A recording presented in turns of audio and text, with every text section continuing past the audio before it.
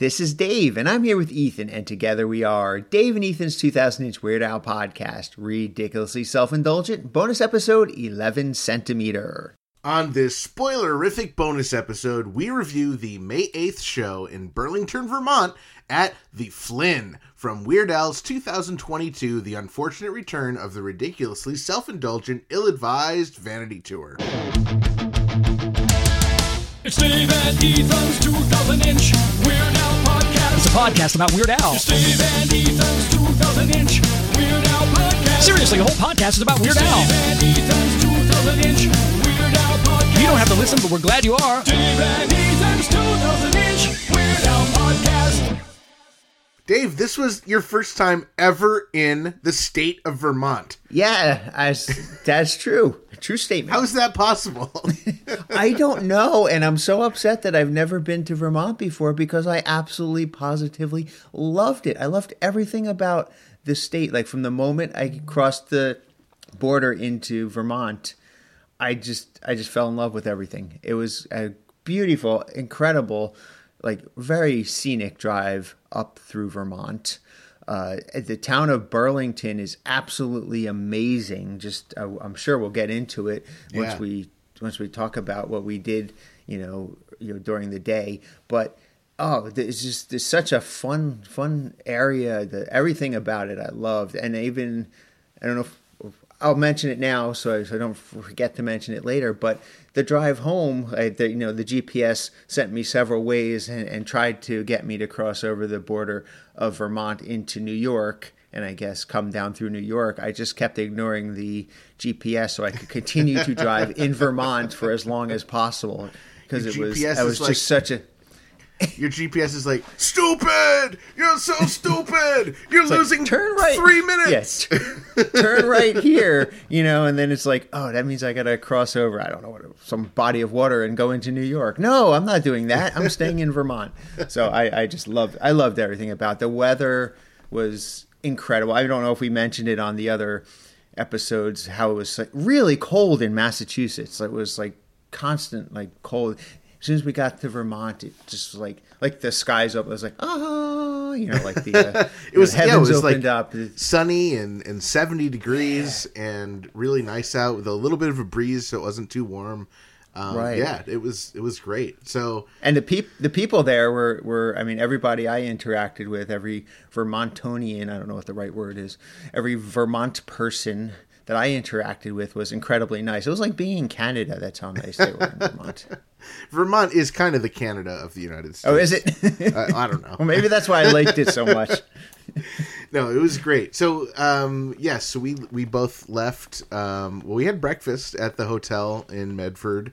And yes, then, your alarm clock actually went off, and I didn't even use the hotel alarm clock. I just used my alarm on my phone, and it worked fine. I don't know why I didn't do that before. And then we both left separately, and I think I still beat you there because I got to your hotel. My plan was to drive home after the show, but you and Jackie are a bit further than I am, so it was less ideal. So you guys got a hotel room, so we met there, dropped stuff off, and went right into town. Yeah, well, I got a couple things to mention. Is that I actually left before you because I saw your car was still there when I left. So I don't know how you beat me. Actually, I do know how you beat me because I guess the one thing that Vermont doesn't have is it doesn't have like rest stops on the highway and places to like stop and eat lunch and whatever. So we ended up getting off at some random exit and driving around to try to find a bathroom and then find a place to eat. And we never did find lunch. Oh, yeah. I guess I just went straight through. Oh, but yeah. I glossed over one of the greatest parts. I was going to mention that. I know what you're going to mention. Right next to our hotel. And I didn't notice that this was the name of the place until I saw it on a map because their logo is kind of weird. But right next to our hotel in Medford was a gas station called, and I don't have it in front of me, Dave, was it Al Prime Energy? It was Al Prime, and it wasn't Medford. It was where we were staying in Woburn. Wherever we were. But yeah. Al space Prime Energy. So I felt the need to fill up at Al Prime Energy. Yes, I filled up too at Al Prime Energy or Al Prime, whatever the name of that gas station was right there. Yeah, I mean, it was like I mentioned, it was a great drive up. I got there about 2:30, I guess, and you were waiting in the lobby for us. And I basically dropped off the stuff in the hotel room. They were incredibly nice. They gave me cookies when I checked in. That was really nice. Oh yeah, DoubleTree. They give you cookies. Yeah, nice place. I mean, a really nice place we stayed at. I sort of wish I could have stayed like an extra day just so I could hang out in the hotel and hang around Burlington. Yeah, we should totally we should just plan a trip up there sometime because there is a lot to do, a lot of fun stuff. Yeah. I don't know if we're tracking this. I don't know if there even is a spreadsheet yet of our podcast, but I don't know if we're tracking it. But I'm going to open a Coke Zero, so listen for the pop. Oh. I think we are tracking. I think this is the We second are tracking time. it. We are tracking it because I just listened to on the drive home. I was listening to the episode that we just dropped earlier today. I guess the episode 5 centimeter, and you said track this. We're opening a Coke Zero. So, Wow! So it took 6 more episodes before I opened another one, or maybe there are others. I don't know about that. I think you've opened one every episode so far. Yeah, We'll have to check the spreadsheet. I think what I'm learning is I drink too much Coke Zero. I'm obsessed with Coke Zero, and I know you are too, Dave. I'm not good. drinking one right now. I'm drinking just water, just regular old water. We actually should mention this. We're not together for this episode. We're recording this after the fact, the following day. Yes. We've been well rested, so hopefully we'll make some sense. Well, hopefully I can understand what the heck I wrote last night. I'm back in New Jersey. Ethan's back in New York, so we're recording this remote. I didn't take any notes on anything until actually the show started. Oh, So, well, I've got quite a bit to talk about all right. pre-show. Well, why don't you lead it, and I'll throw in some color commentary. I mean, Ethan was kind. He drove us to. He picked us up at the hotel. He drove us into Burlington. It was like a 5-minute drive. We were really close to where we had to be. We parked right across the street from the theater. Ethan, incredible parking spot. Great spot. Great spot. And I don't know. I went back to the car to drop something off, and I come back, and you're chatting with 2 people already in Hawaii. Someone in a Hawaiian shirt, and yeah. So you wanted to grab your sunglasses. I don't know what you were grabbing, this woman and guy come up to me and just say, "Are you with the podcast?" I was like, "Yeah." They're like, "Oh, which one are you, Dave or Ethan?" And I was standing there with Jackie, and I was like, "Well, guess." And they're like, "You're Dave." No, Ethan. well, they had a 50-50 shot. Yeah, they did. You could have been the ampersand. Well, actually, that's so funny because the gentleman goes, "Well, we know he's not the and," then the woman goes, "Well, ampersand." So she corrected him. Oh, And, good, yes. Yes, and so then I learned their names were Joe and Julia. Yeah, Julia and Yes. Joe. And you came over. I introduced you and Jackie as your wife. And they were excited to meet Jackie. I think they must really be big fans. Not big enough to know who's who, but big enough to have heard Jackie on the podcast. I mean, I guess if you're just listening to the podcast, I mean, you wouldn't know who was who until we started talking. It's not like we describe ourselves every single episode. Yeah, but I said, which one am I, Dave or Ethan? So, Oh, I guess you were talking. I was. Yeah, all right. Well, maybe we should be more. We need to be more clearer who's talking. This is Dave talking right now, by the way. this is also For those who Dave are talking, wondering. by the way, Oh, for those boy. who are wondering. And the ampersand is the one that is very silent Yes. all the time. Yeah, so that was really cool to get to meet them. And I don't know that her husband, Joe, was as big of a Weird Al fan as she was. But she was saying, "Oh, I figured I would see you guys here." And I guess so they got cool. there a few hours earlier. They kind of were milling around hoping to see us. Or maybe it was, I don't Nice. know. I kind of got that impression. So it was really cool. We got to give them some stickers. And Yeah. it was really cool to meet them and hope. Yeah, and they had VIP for the evening. Like, that's one of the reasons why they were there so early. Right, because they yeah. wanted Well, to be there for VIP. It's great to meet people who are on the East Coast like we are, because I'm sure we will see Yeah. them again and again and again at other shows. And again, So that was cool. We then decided to Yeah. walk. I think it's Church Well, it was Street. Is that the main yeah, strip? yeah. It was. we were looking for some place to, I guess, since we both hadn't had lunch. We were both really hungry. We were trying to find some place to, and Joe actually said, "Oh, just like the next street over is Church Street. Walk up that." And like we walked right over to that, and it was awesome. It was like this great walkway, like pedestrian walkway that just went on for several blocks, and there were just stores and just all these fun things and people out playing music, and it was great. Yeah. It was awesome. And unfortunately, it was a Sunday that we were there, so not everything was open, and some of the hours were weird. But yeah, we did have dinner plans because we were meeting Jackie's friend and her 2 children for dinner, who were also going to go to the show. So we knew we had a little bit of time to kill. We're also a little bit hungry. And yeah, we just started walking up and down the block, and I think the first store I really went into was a store called Keep Vermont Weird. Yeah, there wasn't even barely a store. It was like a closet. It wasn't so very tiny. big at all. But I just saw the word weird, and I was like, all right, I got to go check this out. And they had really cool stuff. They had like these stickers that said Keep Vermont Weird. They had a hat that said Weirdo. They had mugs and anything you could think. They had like I got a keychain that is like a motel key, like one of those plastic motel keys that says Keep Vermont Weird. So Nice. A lot of weird stuff. Yeah, it was nice. It was a neat place. I picked up I think a sticker and a coffee mug, or a tea mug, since I don't drink coffee. Well, you will hopefully be drinking some coffee when we try the Jackson Park espresso. Yeah, absolutely. And then another thing, I don't know if you guys picked, you went into some store, which I don't know if you want to talk about going in there or not, but you did find us our first tabloid newspapers that had Weird Al articles in it. So congratulations. You were the first one that I'm aware of to actually find an article about Weird Al while we were out searching. Yeah, actual print article. Yeah, there was this store. It was like kind of like a head shop / adult store. They looked like they had some weird stuff in there. So I popped in just to take a quick look around. And the only thing that caught my eye was a big white bumper sticker that just had the name of one of Weird Al's shortest songs on it, Bite Me. And that was probably the only clean thing in that store I can talk about.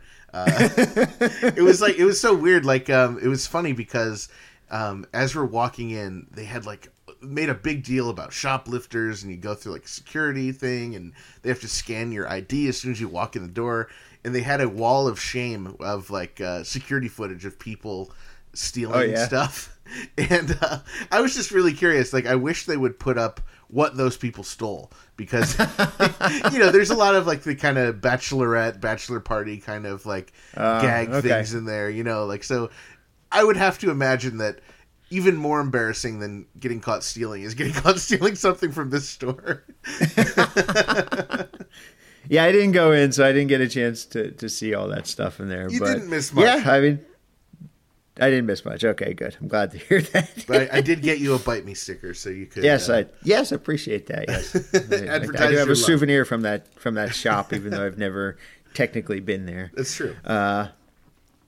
So after that, I guess, we walked up to Ben and Jerry's, and there was a huge line outside. So I don't think we ever ended up getting any sort of snack before we actually met up with Kate, one of Jackie's oldest friends from vet school. They went to vet school together. Kate's a veterinarian too. Kate was there with her 2 children, Luca and Sylvia. And we met up with them for dinner, and I guess... so we ended up picking this ramen place, and I was just like... I think the only thing I ate all day was the crappy hotel breakfast, the cookie at the hotel, and that was it. And I was just starving, so I was like... we put in our name for reservation. I was like, I'm just going to run to the car and just grab like a cereal bar or a Pop-Tart or something. So as soon as I walk out of the restaurant, I run into Jim. And I was like, oh, hey, Jim. And and we forgot to mention this, but I pointed out to him right next to the venue, the Flynn, is a restaurant called Reuben James. Oh, right, yeah. Ruben, of course, of Ruben Valtierra fame, and then James, of course, of Jim Chemo West fame. Jim is short Yes. for James. So I pointed it out to him. I said, "Oh, you got to go there for dinner." And he thought that was funny, so he hadn't Nice. noticed it. So I went to the car, and then as I'm coming back to the restaurant, I run into Steve. Oh, wow. So I said hi to Steve, and we'd just seen him the night before, and so I just wished him a good concert, and came back. And by the time I got back, you guys were already seated, and Yeah. Interestingly enough, so we were seated. We waited. I don't know.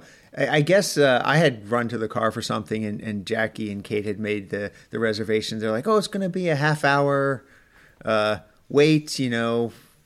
Originally, I guess we had 6 people total. We were supposed to have 8 people or something. I think Jacinta. At first it was supposed to be like 40 minutes, and then it was 30, and then I think all in all it ended up taking closer to like 15 minutes to get us seated. Yeah, but either way, like there was nobody in the restaurant, and we still had to wait around. It was really, it was very bizarre.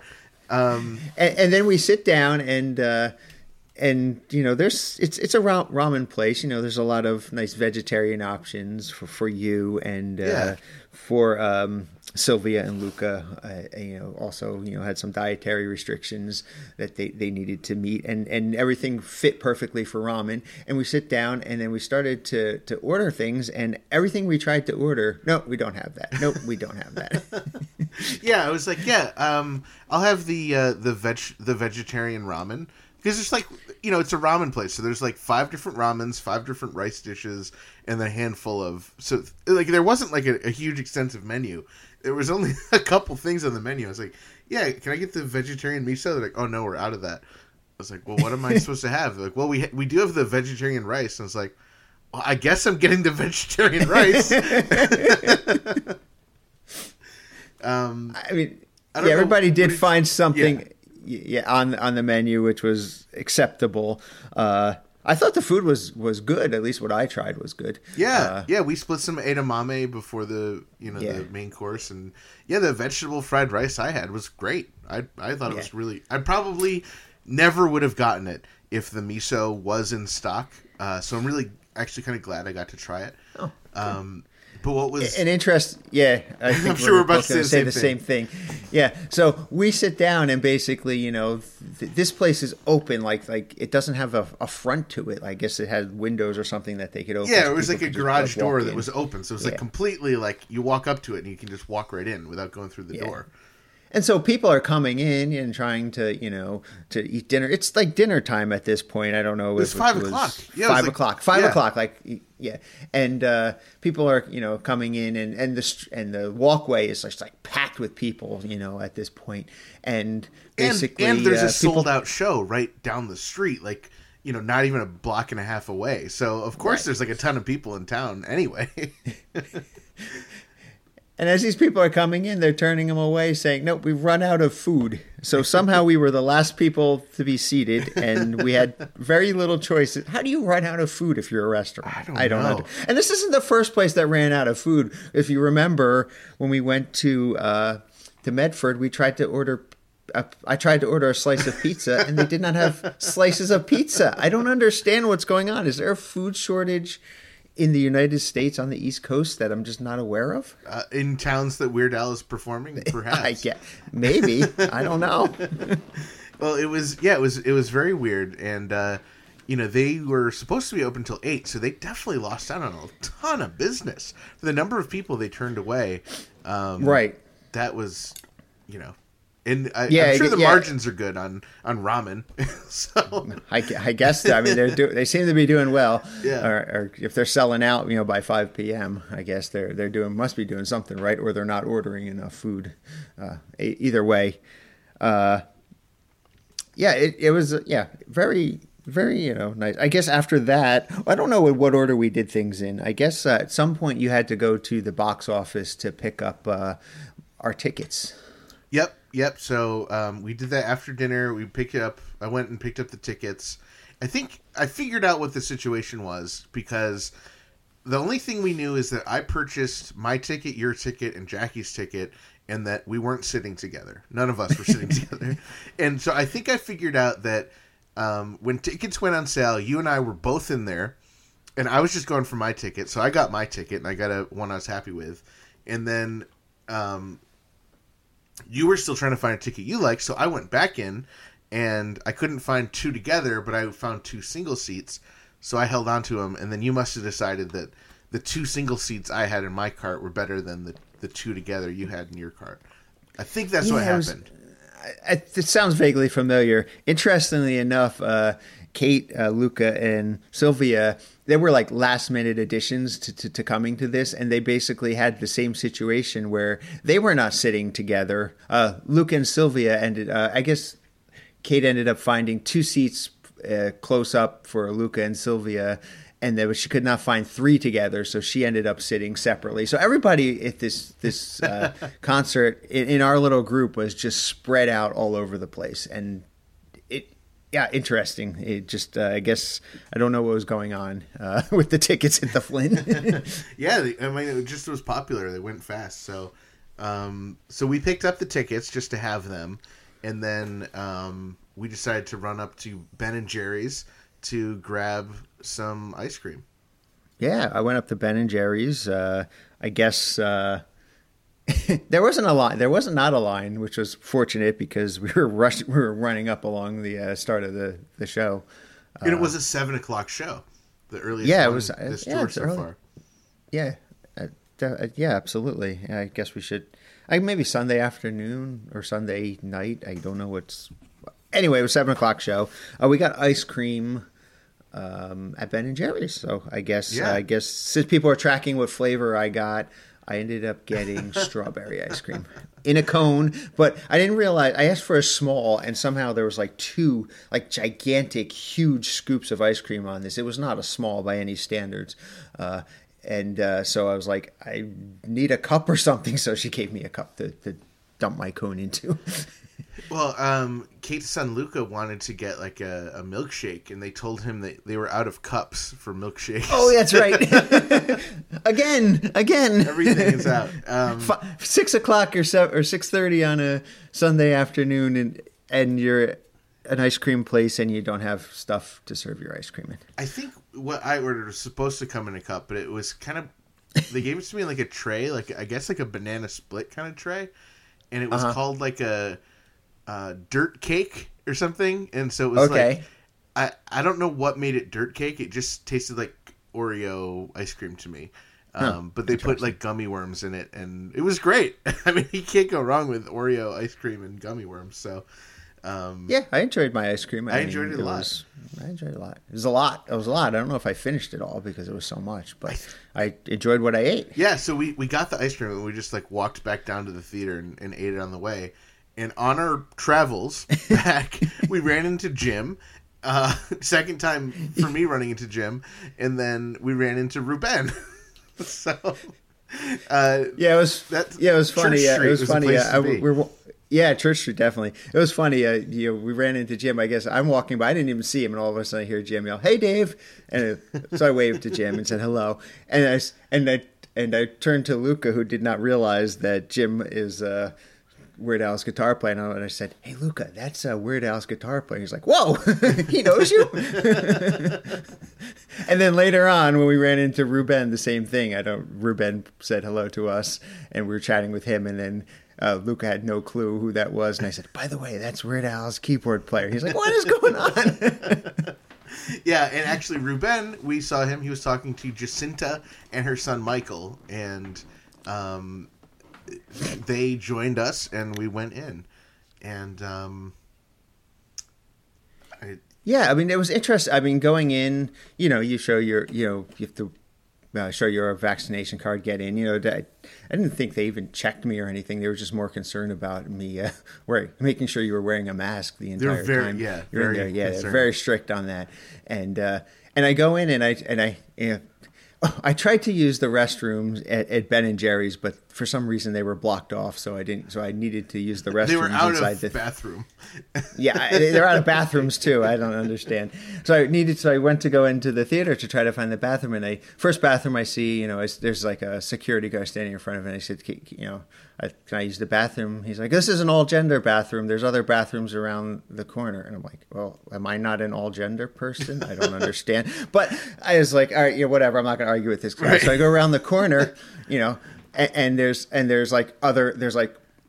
other all gender bathrooms over there.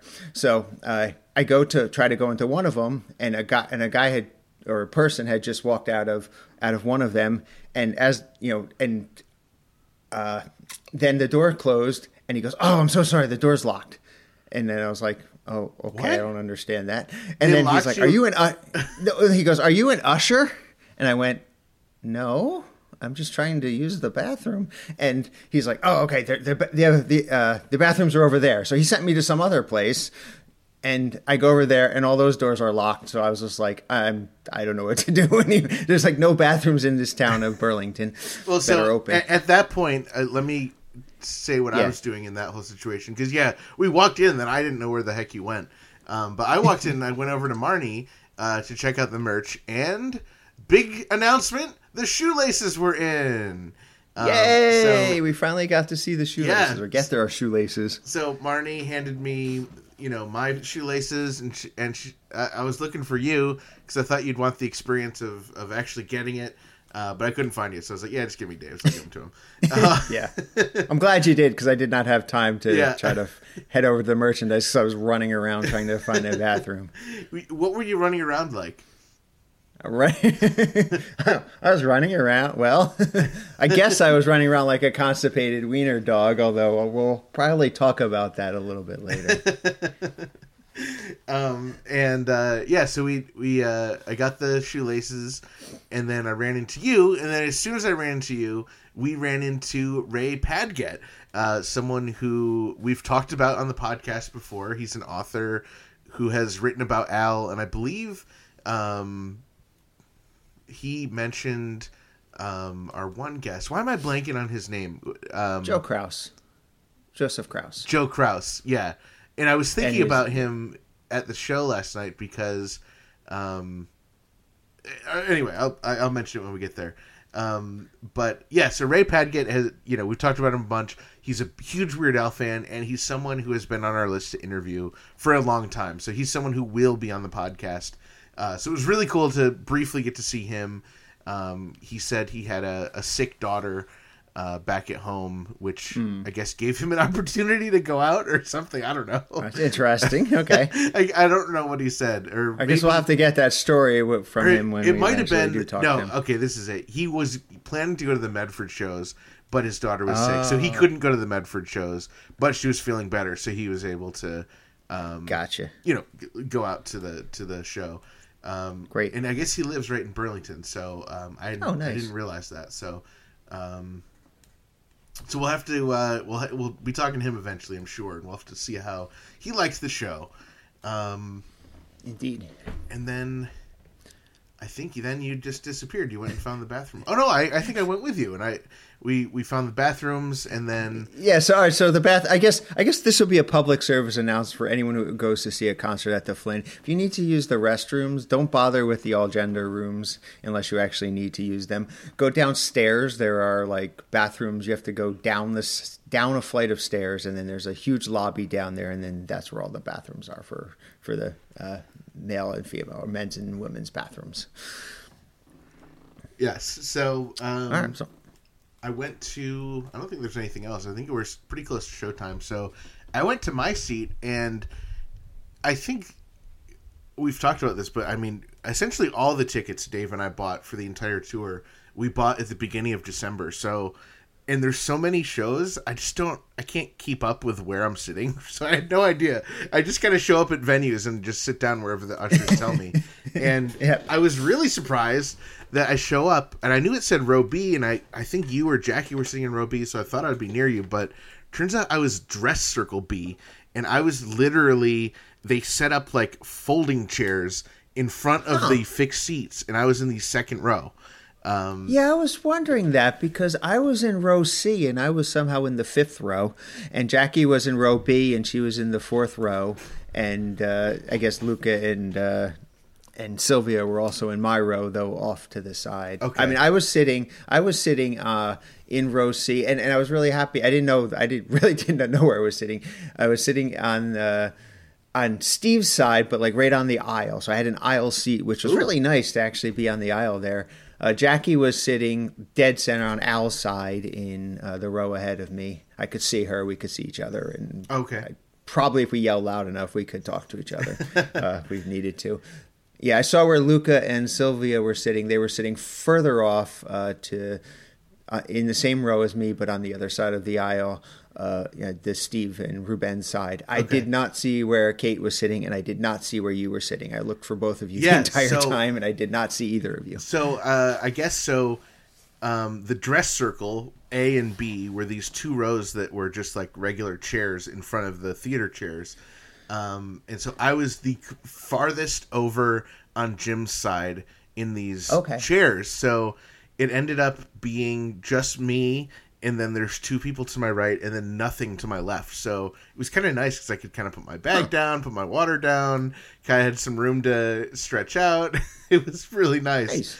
And so you were on the other. Were you? You were, I guess, just for help me without the ear. You were on the other side of the aisle. Like there's a center section, and then you were on the outside. Yeah, I was pretty far over to the left on Jim's side, and right behind me, I guess in real row A, was Jacinta and her son Mike.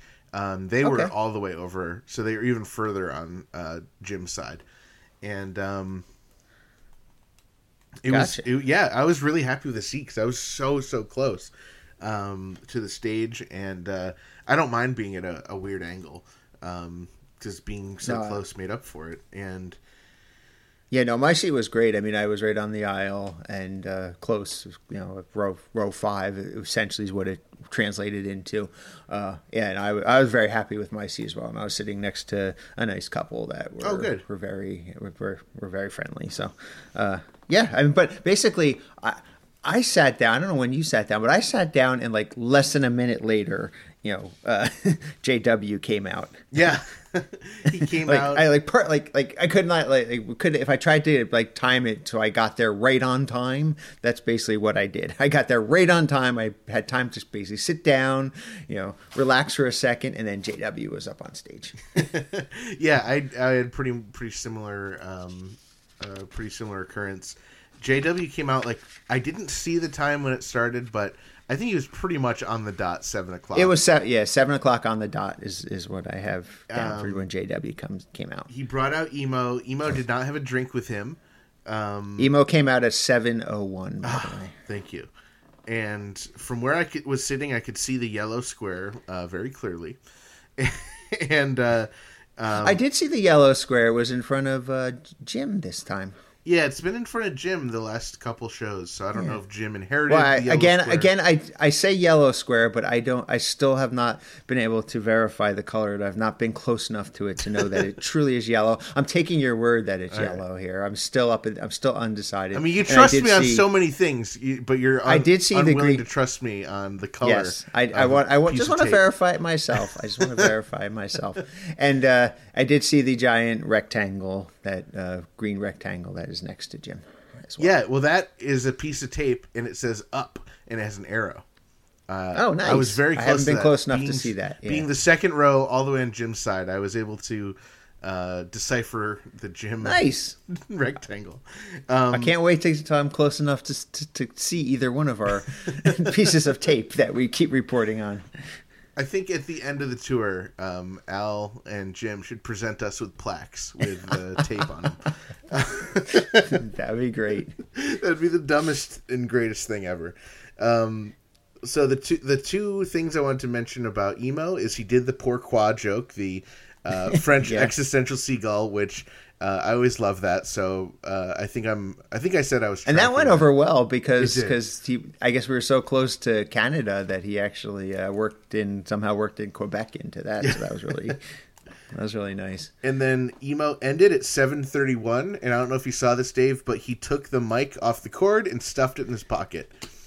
I did not see that, but I did, and something you missed, which I guess really stood out to me, is there was some sort of heckler in the audience, and emo handled it great. Oh yeah, you know, but this it's the first time I ever saw anyone try to do any kind of heckling with emo, and emo put him in his place, or put them in their place for sure. Yeah. And then there was another weird moment where emo asked somebody for their first name and they refused to give it to them, which was another weird moment.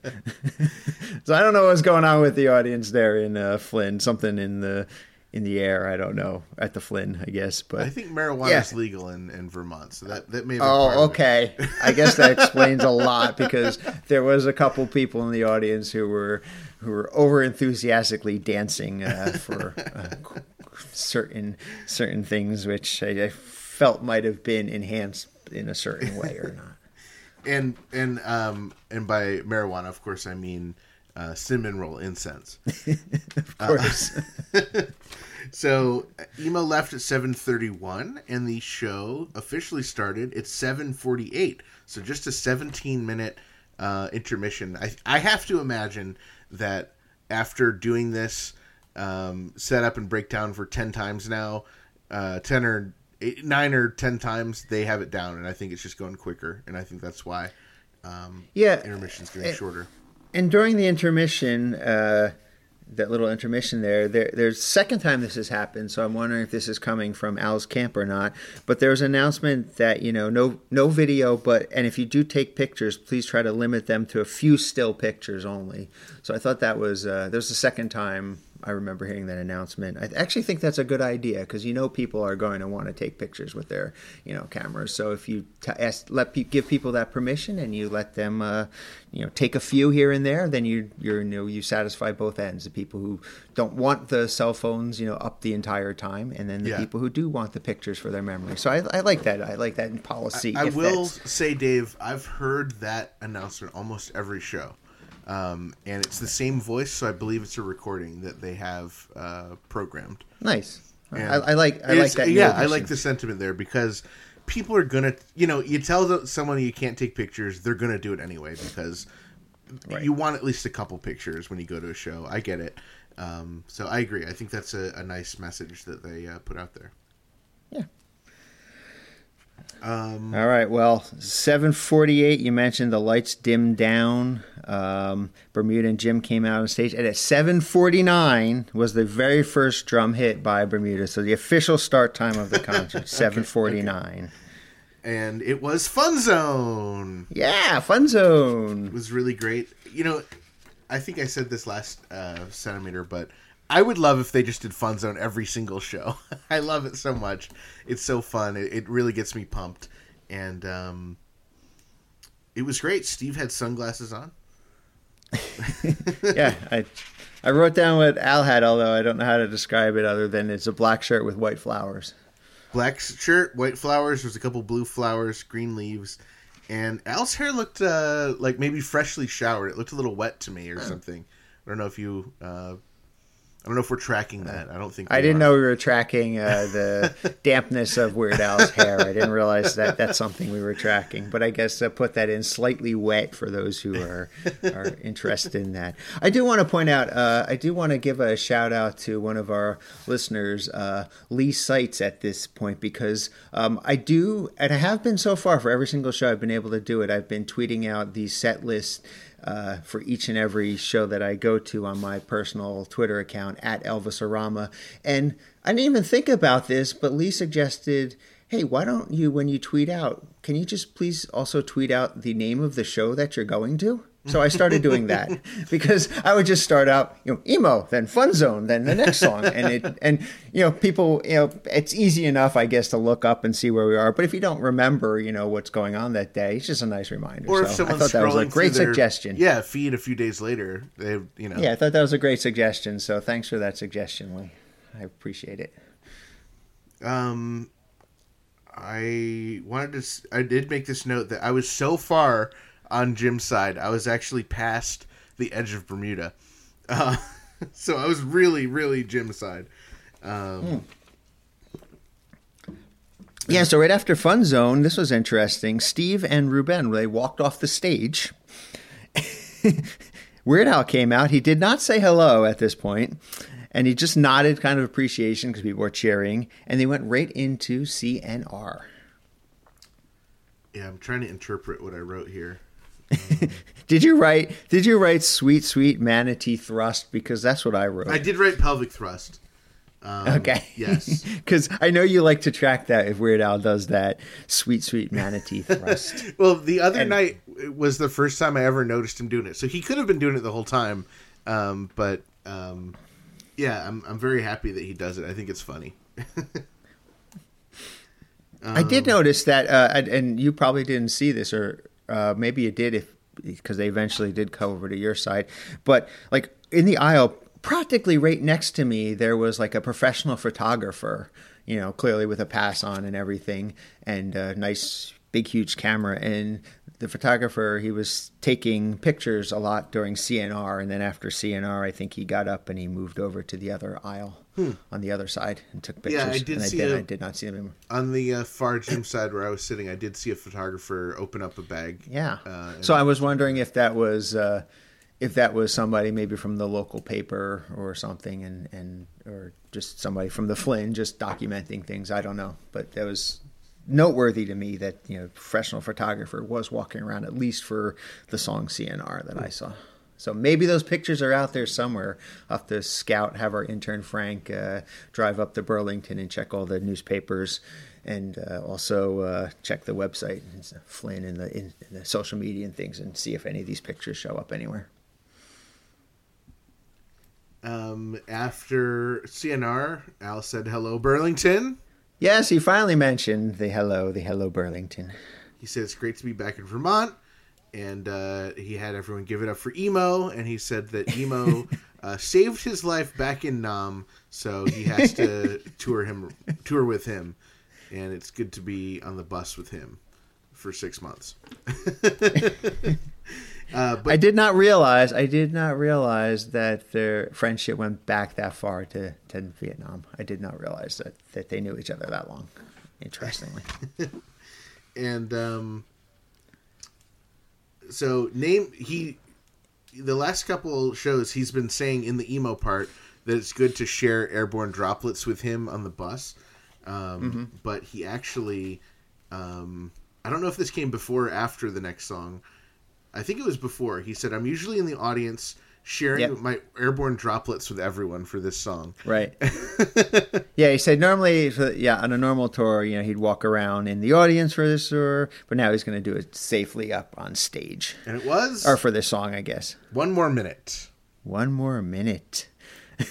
And One of the notes I have... to me, Al's voice, his speaking voice, seemed a little hoarse, and I feel like right now my voice is a little hoarse too, so maybe echoing Al, but yeah, I mean, it's a pretty rough tour schedule, and the other night you were very concerned about him yelling, so I wonder if that affected his speaking voice. His singing voice sounded the same to me, but yeah, I didn't really pick up anything too noteworthy on his voice. I thought it actually sounded stronger than it did, I guess, in Medford, where I first noticed it sounded, you know, like a little bit hoarse. But this song, the people behind me might have been the first time that they heard this song, because they were cracking up like crazy during this song. Oh, it's great. Especially appropriately enough, at the gas station of Love line, and then at the end of the song, Al says that people have come up to him and say, you know, I haven't listened to this song in 20 years, and I just got that gas station of Love line. So, yes. And if you yourself have not gotten the gas station of Love line, listen to the song and think about it, and you'll figure it out. He said this next song was from Straight Outta Linwood. It was supposed to be from Weird Al Yankovic in 3D, but A&R refused. What does A&R mean? Their record label, their A&R record label, I guess. The distributor or something? What did he say? Yeah. Okay. I didn't write down what he said about A&R, but the gist of his story was that basically he was not allowed to put this Cake song on the same on his In 3D album because He couldn't have his cake and eat it too. which I think I've heard him say that joke I before, have, but that too, cracked yeah. me up like crazy. I like that. That was very funny. It just caught me off guard. Didn't remember that's where he was going with that one. And of course, Close But No Cigars is Cake Pastiche. And Yes. after that is when I yelled Well, Maestro. Okay, go ahead. After the song, you yelled El Maestro? I yelled El Maestro after the song when Al was taking a Okay. sip of water. Interesting, because I didn't know where you were, but I was listening the entire show to try to hear somebody yell El Maestro, and I did not hear once anybody yell El Wow. Maestro. So I was going to ask you if you actually did yell El Maestro at some point and when it was, because it didn't make it. I didn't hear it, so it probably didn't make it over to Ruben unless you saw him react. I did not hear anybody say El Maestro. I think he heard Okay. it. Yeah. I mean, I didn't hear it, I so- was directing it directly at Ruben, and you would have been behind and to the side. So, I guess I'm not too surprised you didn't hear it. Interesting. One more note about Close But No Cigar. I just wanted to mention how enthusiastically Al was hitting his vibra slap during the song. Oh, yeah. He seems to really enjoy that instrument, the vibra slap. It's great. It's a great instrument. I mean, how often does Al get to play it? But when he's doing this song and only certain nights, so he's got to Right. take in every moment of that vibra slap. All right, I tried to take notes for this next one. Yep. There was a lot to take notes on. There was. I have a lot written down for this. All as right, well. see what you have, and I'll see if I can fill in any All right. gaps. Well, I don't tend to write down word for word like you do, so I might not have it exact. But Well, if you want me to I, try then, and you fill in your gaps. No, let's do it this way. Let me give it a try, and then you Okay. can fill in anything I'm missing. Basically, said that. Well, I don't even know how. Sorry, he said how he met. He basically told the story about how he met Steve and Jim. So I guess you can figure out what's next. If He you've said been that listening to these bonus episodes, and if you've been to a concert, you know what's next. So he said it happened probably just about 1981. Again, paraphrasing here. He said just in outside, the early 80s, about 1981. Yeah, just outside Orlando, Florida. He wanted to visit Epcot. And he was staying at a Disney hotel, not an official one. They said, I think it was Earl Disney, owned by Earl Disney. his travel agent put him there. And he said it was Yeah. a weird, creepy hotel. With a skeevishy lounge is what I wrote down. Skeevishy lounge. With a, Skeevis guest, or something lounge. Dinus? Guest lounge? I don't know. Yeah, so basically it was a skeevy lounge at this off the At Earl Disney World. at this unofficial Disney thing, and I'm gonna have to look up and see what I tweeted out for this one because I definitely had to have fun with this one. Oh, good. So, I got to look that up though because I don't remember off the top of my head. So give me a second here to look that up. Good thing I can find it now that I know what show I'm looking for because our good friend Lee decided to remind me. That's right. But Well, Dave, while you're So I looking that wrote- up, do you have any questions about my experience during the song? Any specific questions? well, yeah. Let me give what I put down. I wrote "Dare to Be Stupid" skeevy discount Disney hotel version.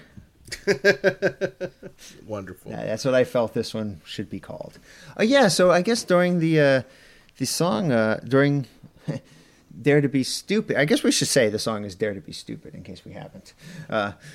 During Dare to Be Stupid, one thing that you always do is when Weird Al asks for a volunteer, you generally raise one of your hands. So I didn't get to see you, so I did not know if you raised one of your hands or both of your hands or none of your hands during this song. So would you like to I'm happy let to me know report what happened? I raised one of my hands, and on this evening I raised my right hand. Oh, okay. Put that in the spreadsheet. think we are tracking that. I think you also asked people to track that in. We definitely are asking episodes. people to track this up. I don't know if anyone actually is, Dave.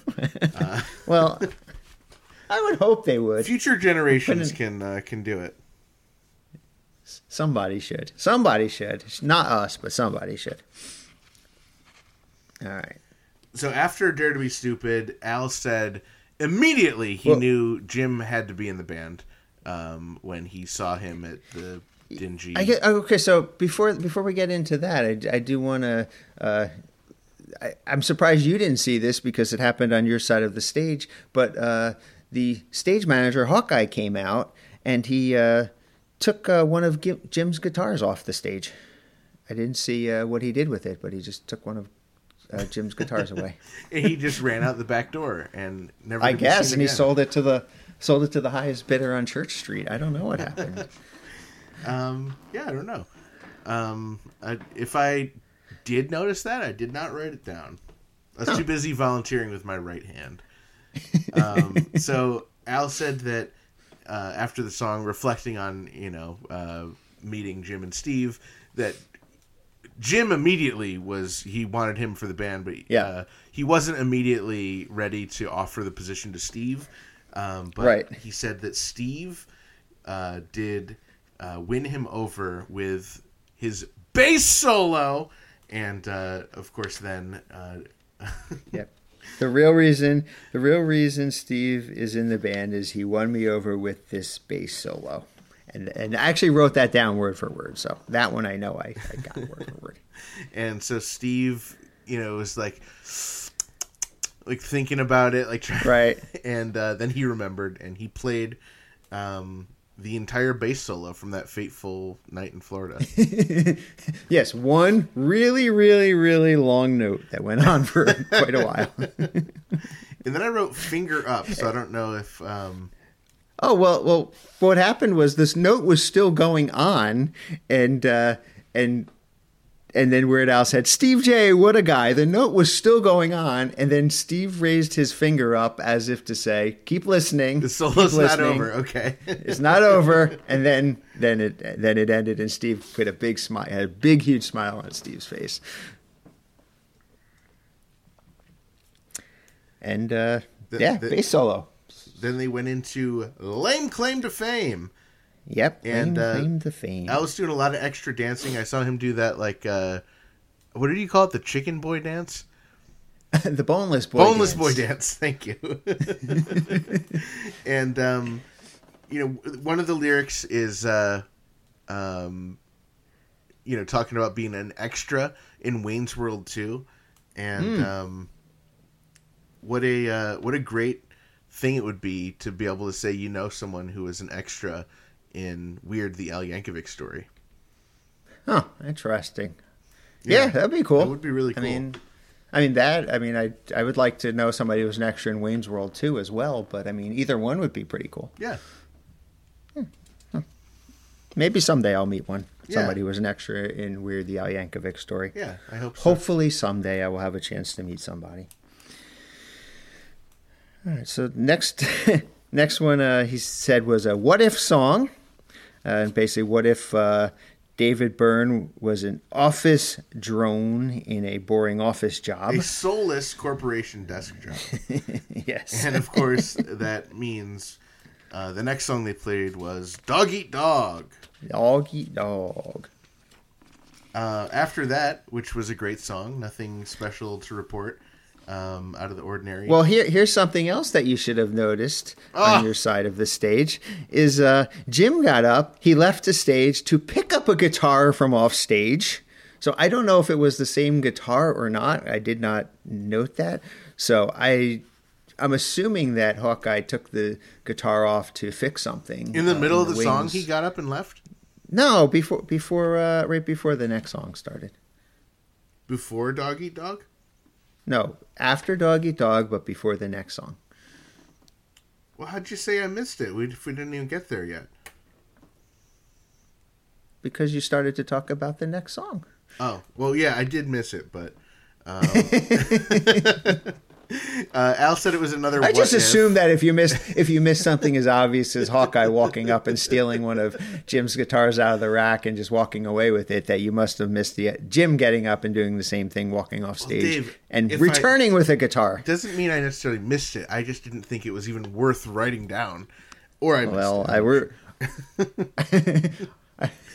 You know, we're supposed to report everything we see right, on these right. bonus episodes, so I'm just doing my job. All right, well, All right. let me read this note. Al said it was another Go for what it. if song. What if Yep. the psychotic serial killer, Manson, and, Charlie Manson, yep. and I don't know what he said, like pop singer or pop artist or Right. James Taylor got together and wrote a song, and then he's kind of used that Manson and James Taylor. Yeah, he's been using this one, right, for introduction for Good Old Days for a while now. Yep. So Good Old Days. And Good Old Days. I noticed something very, very unique during Good Old Days. Al sat down, and when he came to the part where he picks up the bongos, he put them on his lap, and then he reached over to the lower mic that's for his instruments and pulled it closer to the bongos. And then he started playing the bongos, and I could hear the bongos for the first time. Oh, you could hear the bongos For the first finally. time. And I have to imagine that Al heard me complain that I couldn't hear the bongos in episode 4 Centimeter, and Yep. it had just come out very recently, and I Yep. have to imagine Al was thinking about me in that moment and was like, I want Ethan to hear these bongos, so he moved the mic especially close to the bongos, and he played them. It could have been louder. I will say that. The bongos could have been louder, but at least I could hear them. Good. I'm glad you finally got to hear them because I definitely could hear the bongos. I thought they were louder than they were at any of the other shows. So I definitely noticed that there was a difference in the bongos.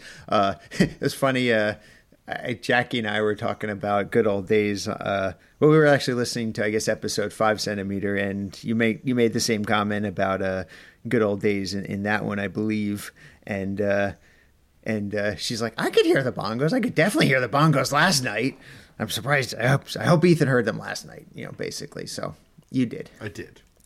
You did. You heard the bongos. Al, I mean, I'm glad that, we're able to help, because maybe if you didn't hear the bongos, there could be other people in the audience who also did not hear the bongos. Right.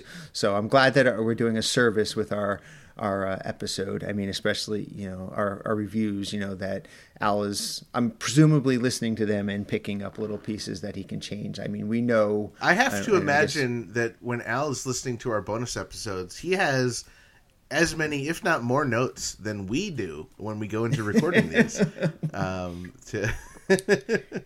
to bring back to the show. Well, and another thing, I guess we're talking about how our bonus episodes influence the show. I guess there was something that we noticed right after or shortly after episode 2 Centimeter dropped, where we talk about a bunch of word crimes on the official Weird Al website, their merchandise pre-order section.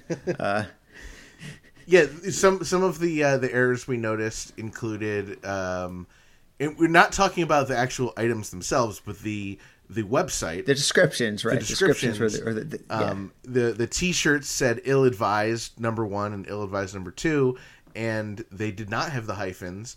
But miraculously, after 2 Centimeter came out, the hyphens were added.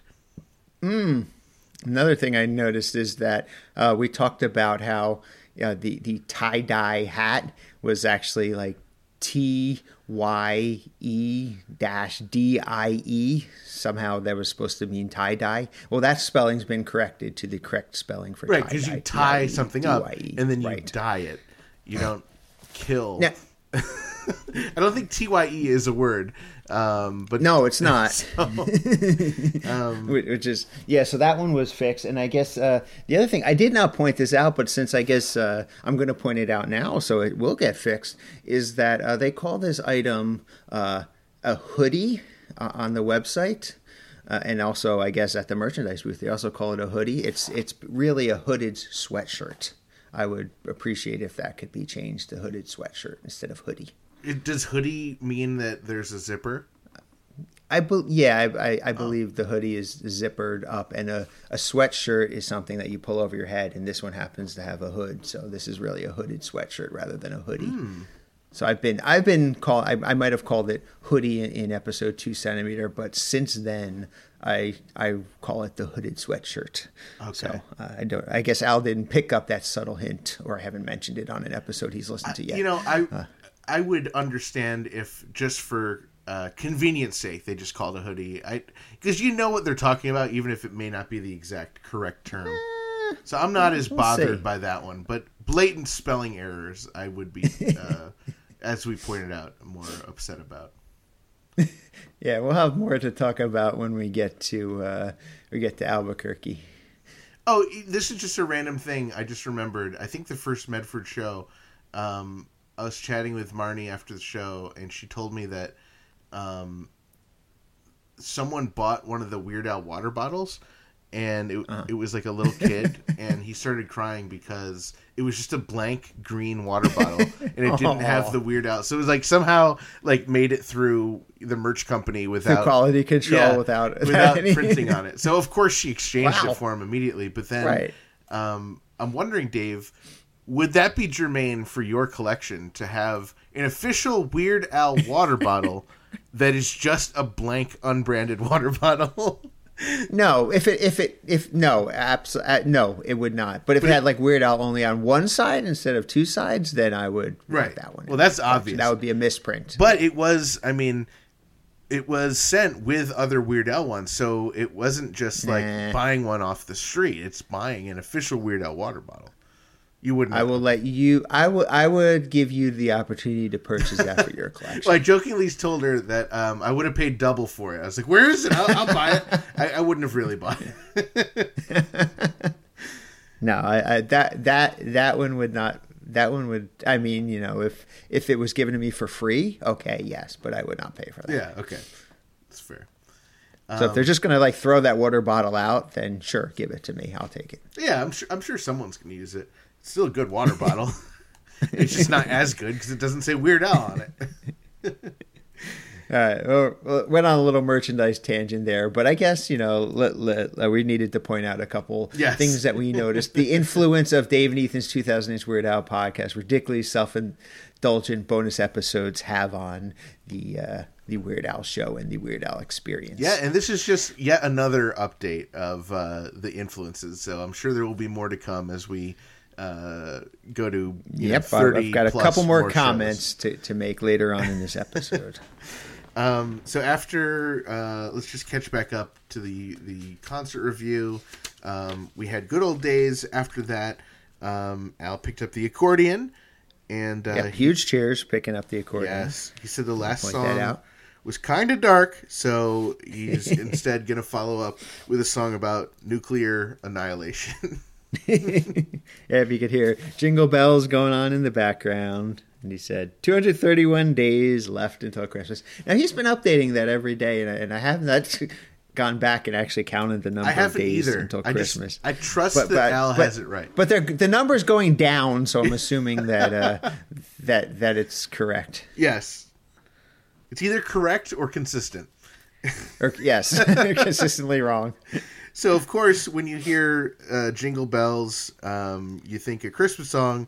But Al did say nuclear annihilation, so there was no question to me. And I was right. It was Christmas at Ground Zero. Right, you got a 50-50 shot at this one, guessing correctly. But the nuclear annihilation gave it away to me as well. I correctly guessed Christmas at Ground Zero. And, yeah, it'd been a couple days since I heard Christmas at Ground Zero, so it was great to... Yeah, I like to hear that again, and it's just such a good song. It's so cheery and fun and messed up. Although that describes a lot of his set list this tour. All right. So then he started talking about how the next song was a Zydeco song. And I'm pretty sure his description was very similar to how it was in Medford. Yeah, well, he said something about the Zydeco song. He's accordion and accordion fueled Cajun rhythm. I wrote that down. Yep, I wrote that down too. And 95% of them are also about a Seattle-based grunge artist. Yes, and that was, of course, My Baby's in Love with Eddie Vedder, Vedder. Yes, you're learning to spell his last name correctly. Yes, all E's, no A's.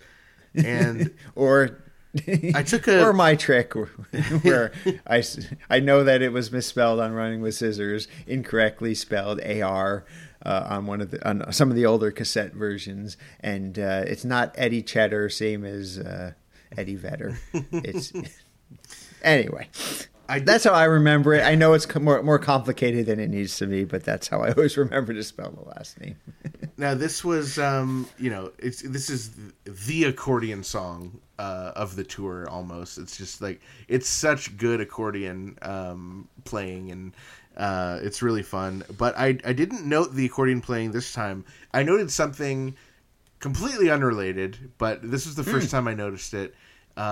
If you look, Al's main vocal mic is a wireless microphone, and as far as I can tell, every other mic, Jim's, Steve's, Al's instrument mic, those are all corded. So I thought that was interesting. Yeah, I mean, on previous tours, Al's always had I think that's consistent with previous tours. Al does not have a cord; he has a wireless microphone, and everybody else in the band is corded.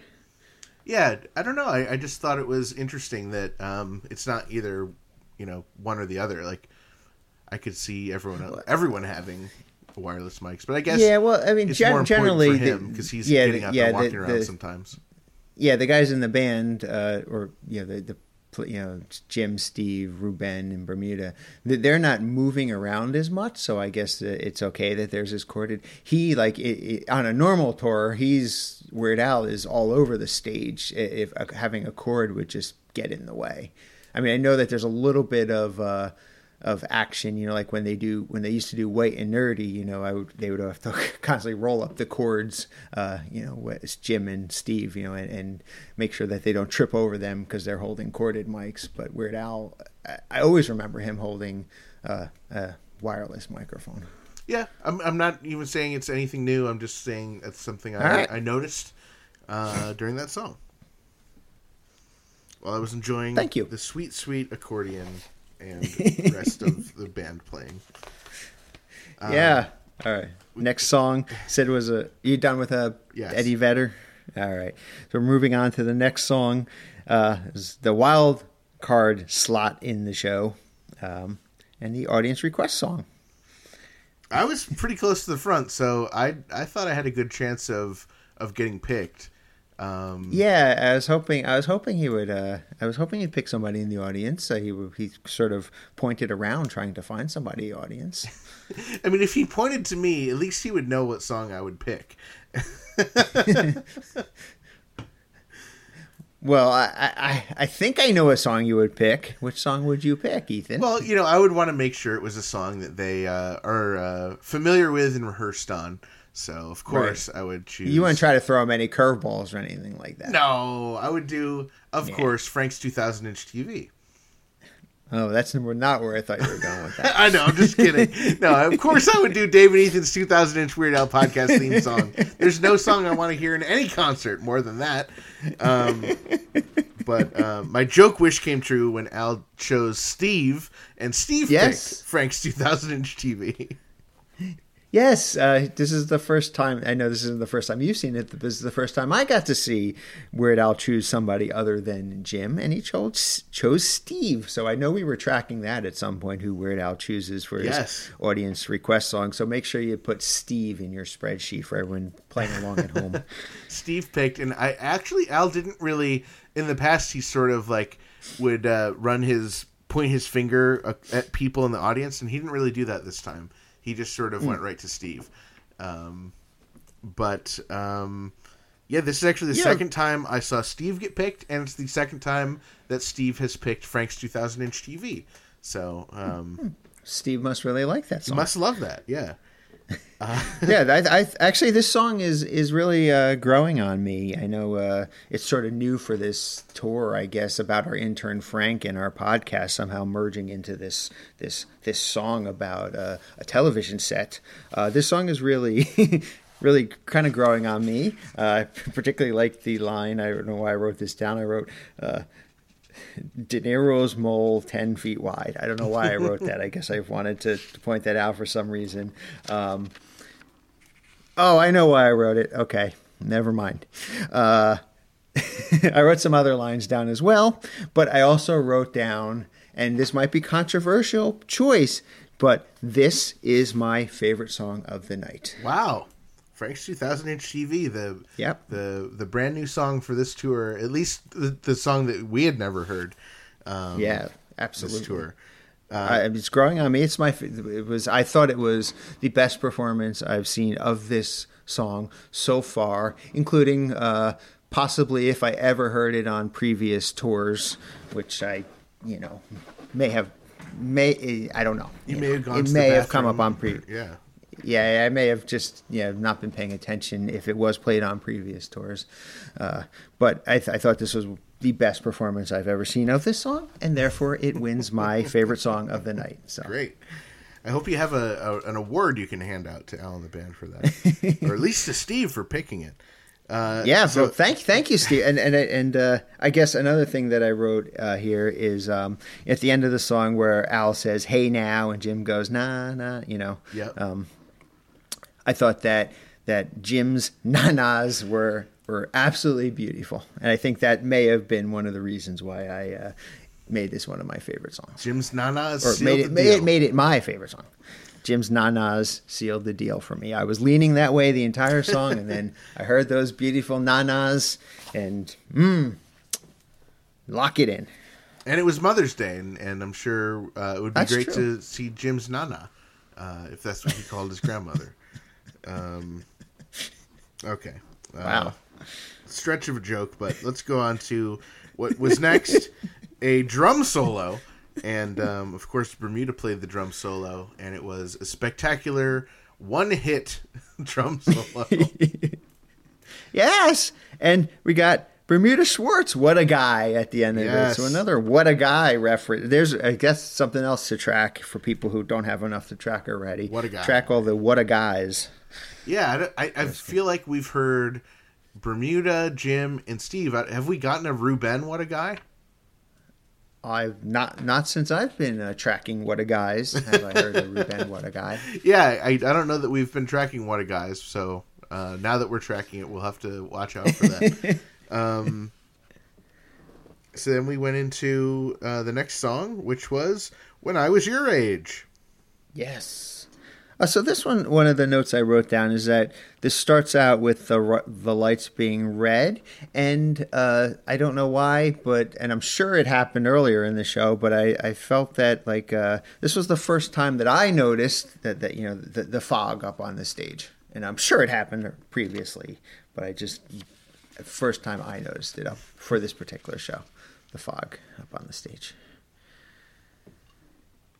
I wrote down something. So the lawnmower cutting the grass line, I heard instead of swimming pool, I heard dealing pool. Dealing pool? So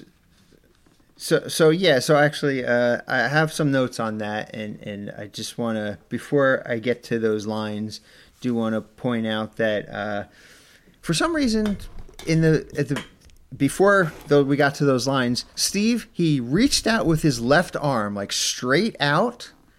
Like sideways, pointing to the side of the stage, and I don't know why he did that. Yeah, it looked like he was reaching for something.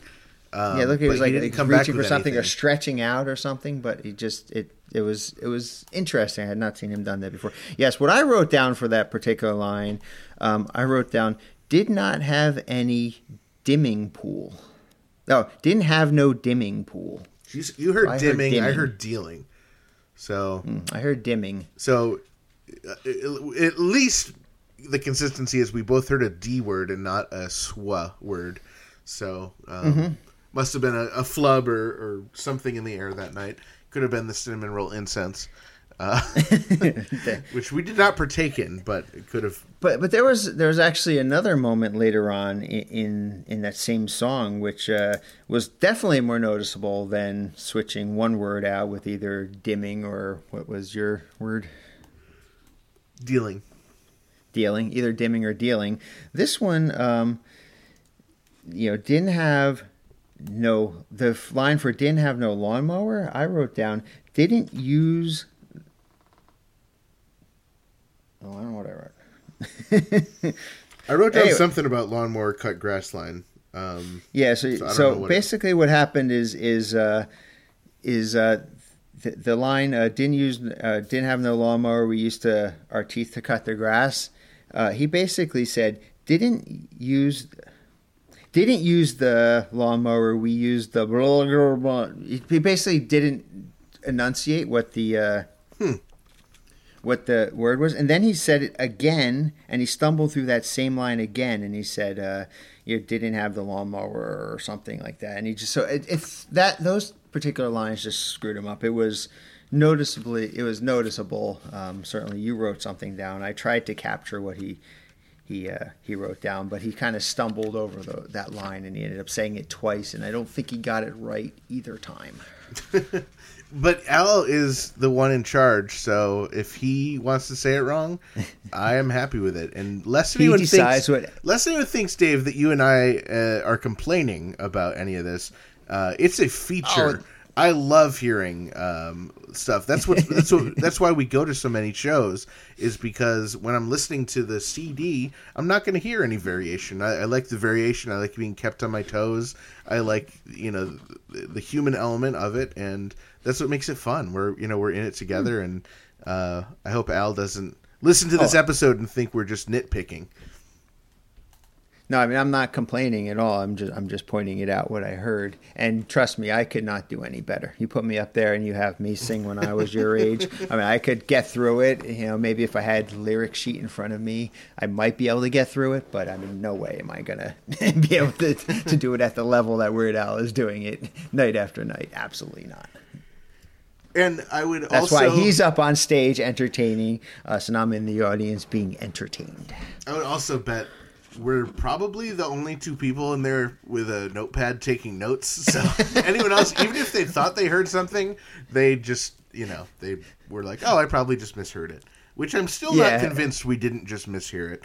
But I didn't mishear this one. I just did. I definitely heard this one. But I'm trying to give Al a benefit of the doubt, Dave. Come on. I hear your point. We've gone on to, but funny too, because you mentioned. We're sitting there with notepads, and I was trying to write as inconspicuously as possible because I was not sitting next to either like you or Jackie or UH Jeff or someone who's going to understand. Right. I was sitting next to this, and luckily I only had one person on one side of me. I did not want to be distracting during the concert, writing things down constantly in a notebook. I'm wondering what they were thinking. What is this person doing? I not on this tour, but definitely on Strings Attached. I've had people ask, "What are you doing?" Like, it's one thing if I was just writing down the set list. Oh, this person wants to remember the set list. But, like, taking notes like about every single song, that's kind of funny to me. It is. And I believe the first Strings Attached tour, I made fun of you for doing it. But now, here I am doing it every night.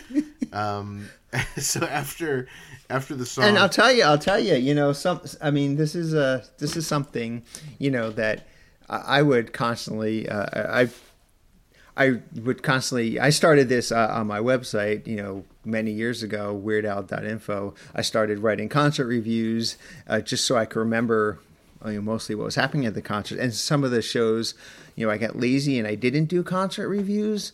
And I now regret that I did not have some kind of, something written down for them. So the fact that we are sitting here doing these audio reviews is wonderful because now I have documentation, that I can go back and listen to. So yeah, but even it's going to require you listening to like an hour and a half of us talking about our ice cream. I understand that, and I don't know going to the bathroom and I understand that, but I mean, where I'm going with this is that if somebody is going to a concert, I do recommend, either taking notes during or immediately after writing down your thoughts somehow, or just, even to take out your phone at the end, on the drive home or something and just record your thoughts just to have a memento for it so that you can go back and reference it should you want to in the future. Because years from now, you might not remember some things that you wish you had.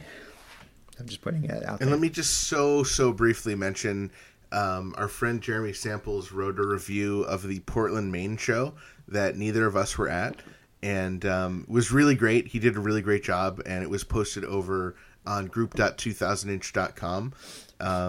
And we did give him a couple heads ups on the kind of weird things that we like to track, and so he took those into account, and also other things he wanted to point out that he noticed. And if other people are interested in reviewing their shows and posting it over on our group, we love that idea. So, absolutely. Even if Dave and I were there, but especially if we're not there, it would be great to have some sort of record of it, so people who are not at the show can get an idea of, what drink Emo Phillips was drinking. Did you see a yellow square? Very important things like that for years to come. Yep. And I'm saying, obviously, if you want to share it with us, absolutely, please do. We'd love to read it, hear it, listen to it, whatever. I'm just saying, for your own, you could record this just for yourself. Just record your thoughts, write them down just for yourself to go back and listen to. You do not have to share it with anybody, I think. You could write it on a piece of paper and then burn the paper and just let, the essence of the world. That kind of defeats the purpose of writing it down if you're going to go reference it back. They can do whatever they want. You could. You could. Okay. All right, let's move on. Let's try and get through this. So, Al did his, of course, I've got a movie Switch coming out this year. Yep. Biopic with Daniel Radcliffe playing me, and it's an actual thing.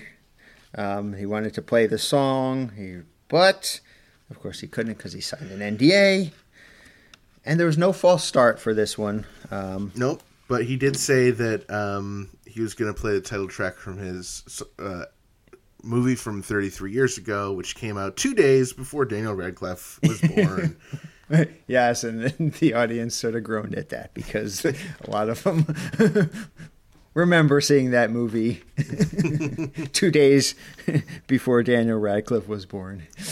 So after UHF... And realizing that Daniel Radcliffe is now no longer the little boy in the Harry Potter movies. He's now the big gentleman in the Weird Al Yankovic story.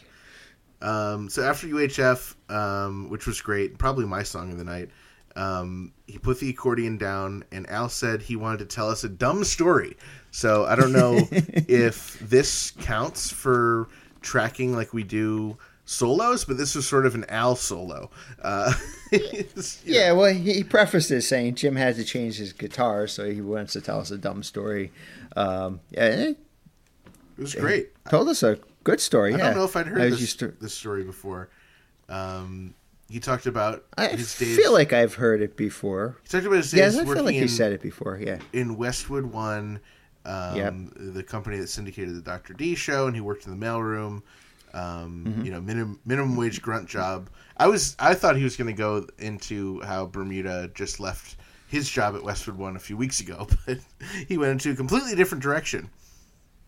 Yeah, he was working in the mailroom making deliveries. Scotty Brothers Records was distributed through Epic Records. Yeah, so he said, he ultimately got his record deal with Scotty Brothers, which was distributed by Epic Records, but at Westwood One, he would regularly make deliveries to Epic Records. Yep.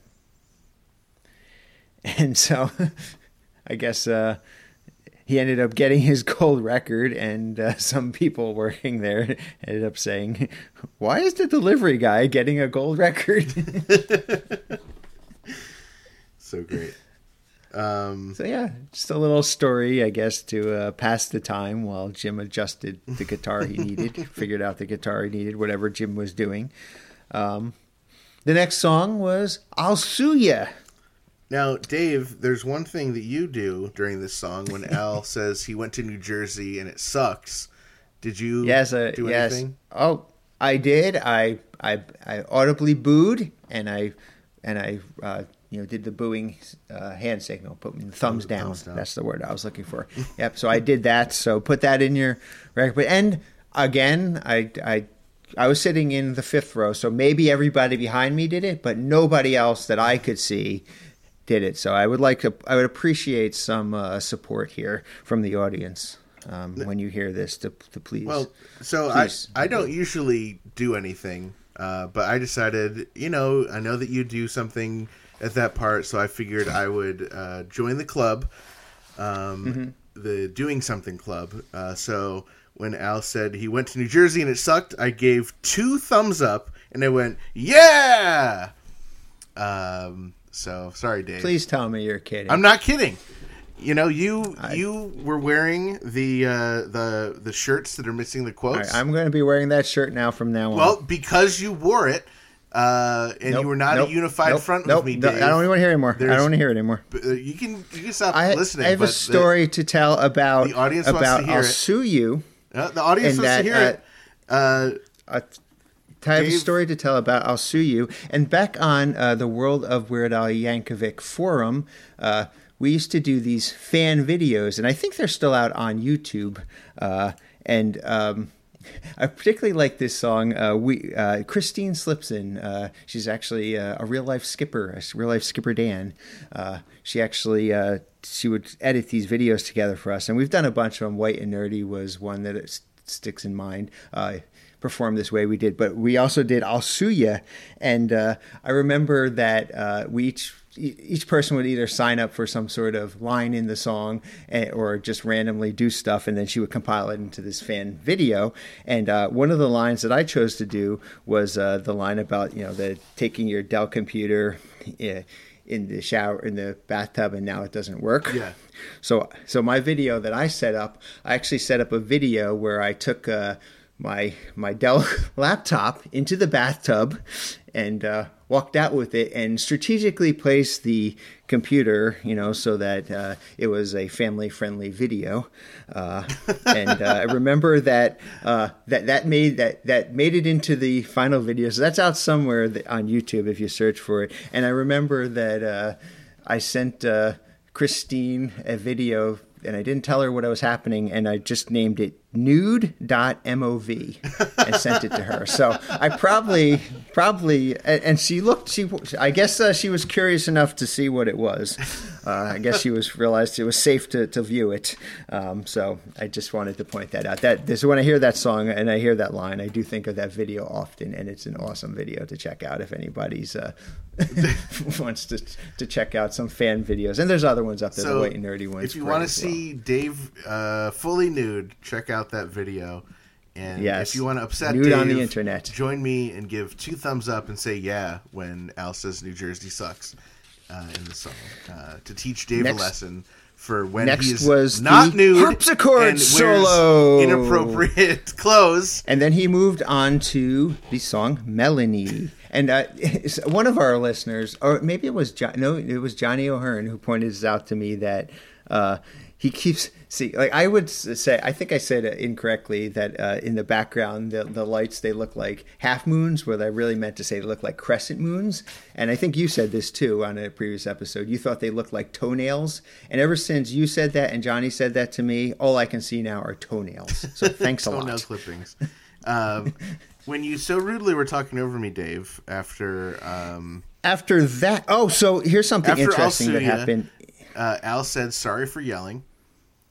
There was a harpsichord solo, and then before Melanie started, Jacinta, on her 27th show, yelled out El Maestro. Did not hear it. Doesn't mean it didn't happen, Dave. I'm telling you, I didn't hear it. I didn't say it didn't happen. I just tell you I didn't hear it. Well, that's what happens when you're rude and you talk over me. You miss very important things like that. I was not talking over you during the Jacinta's El Maestro solo. Okay. All right. So, I don't know if you caught this, Ethan, but Jackie caught this as well. In Melanie, after the line where he says, "I gave a mohawk to your cat," there was a cat screech. I did. I wrote that down. Yeah. Yeah, so it's like the sound that you make if like you accidentally step on your cat's tail and they go meow. That was the sound. Yeah, I wonder if that was new for the show. I think it was, because that was the first time I heard it, the first time Jack heard it, and the first time you heard it. Yeah, if the three of us all heard it, addition. yeah, and we'd never heard it before, it must be new. That's very. It's funny. It was faint. It wasn't like super prominent, so you had to really be paying attention. But it was there, and it was very funny. Yeah. All right, so done with your Melanie notes? Let me see. Something about Twin Rayman? What does that mean? Yeah, so what happened, he said Steve is headed back to the keyboards because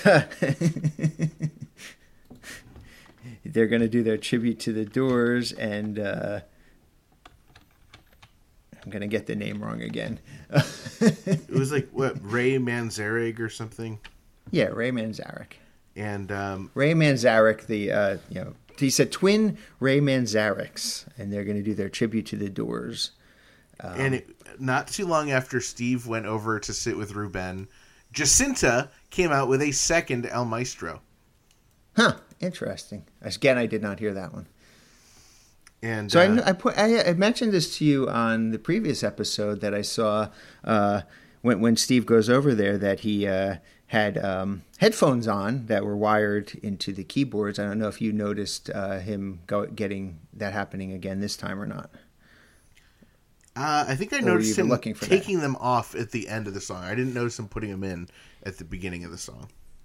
Yeah, so I noticed him getting set up and putting them in, but I did notice that they were not wired this time. They were wireless. There was no wire going to the keyboard. Oh, okay. So he might have been using like in-ears or something instead of using headphones.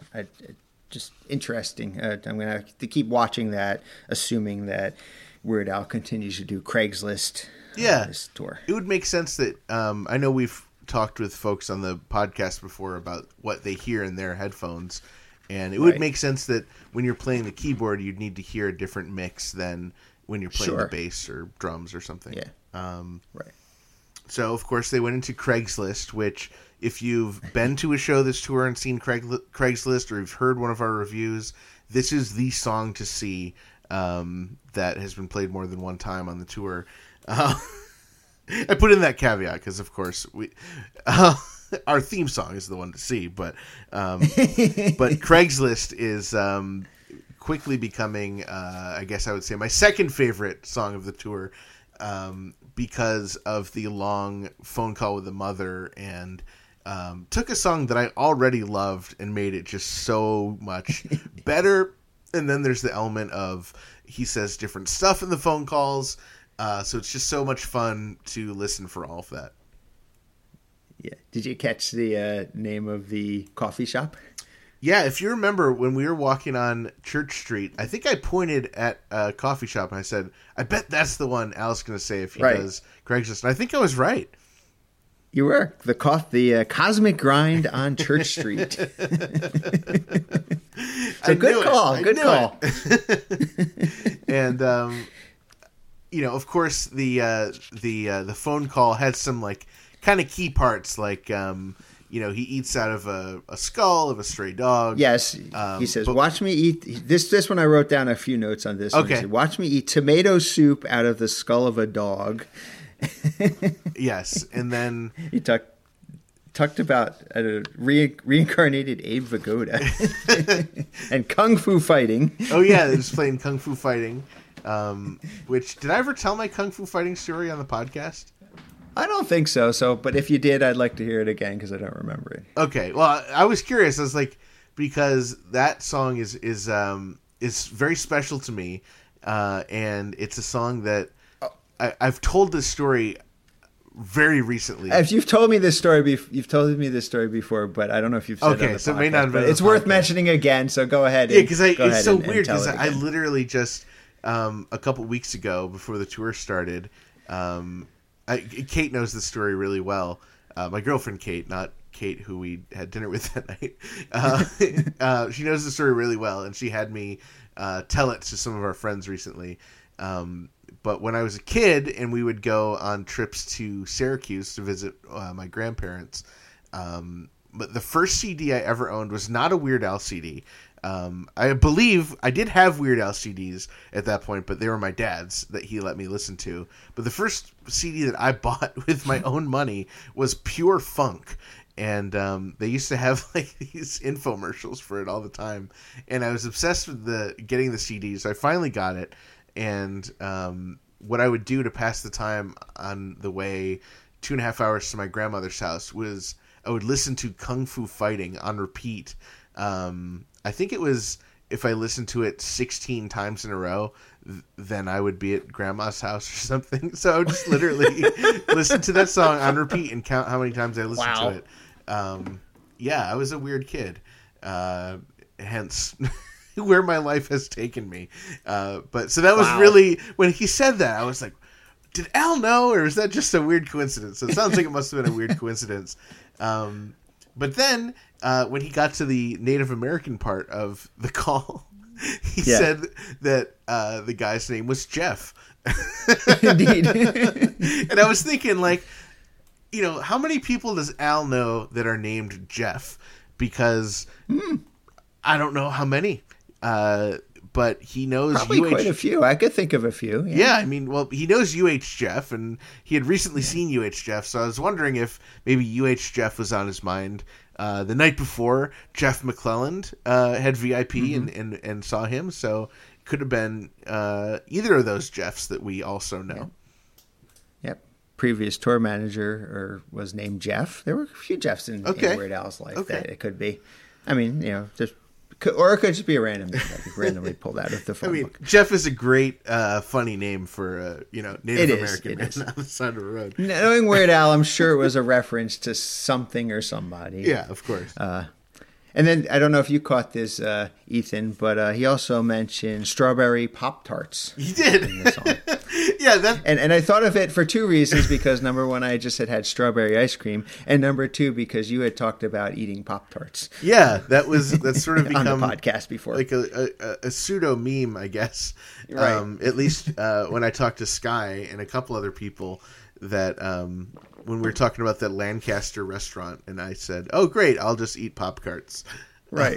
It's kind of grown into a little joke between you and us, and like a little meme, I guess. Yeah, it's like, we can go to the steak joint, but I'll just have Pop-Tarts, I guess. Right. Yeah. So either Al completely based Craigslist on us and our friends, Jeff, or other Jeff, or it's just a coincidence, and.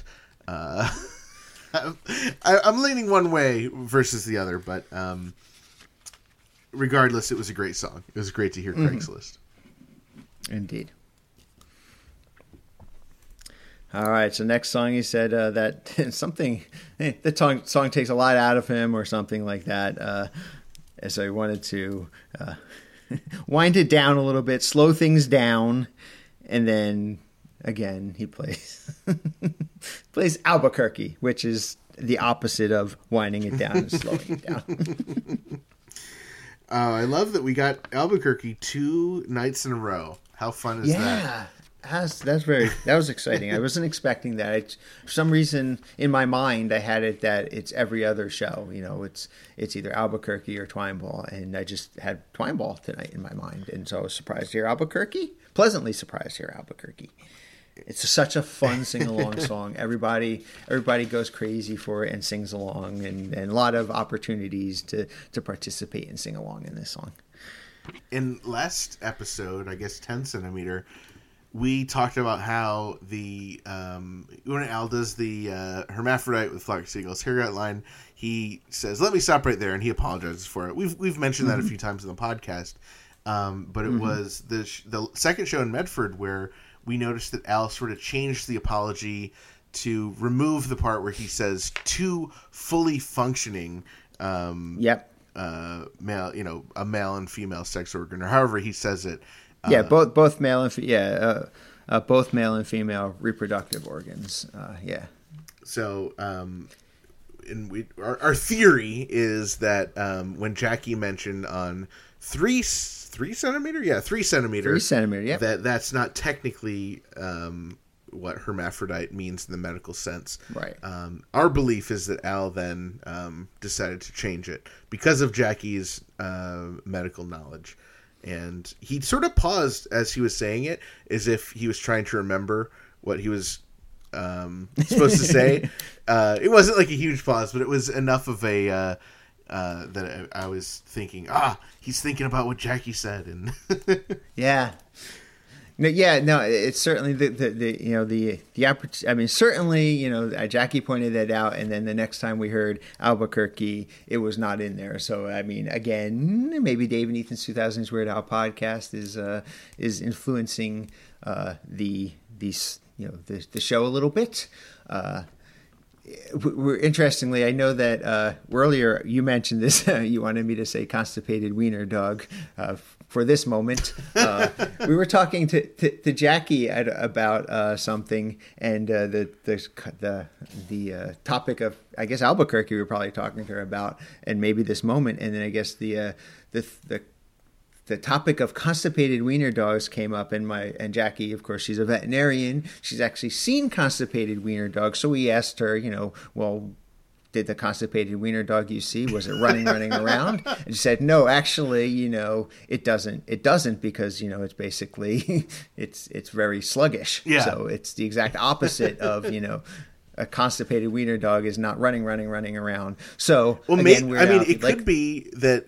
I think what you're saying is that Al got it wrong, that constipated wiener dogs run around. Mm-hmm. Or Al was saying he was running around like a constipated wiener dog, which means he wasn't running around. It could be that. Well, maybe. I mean, I've always taken it that he was running like really fast.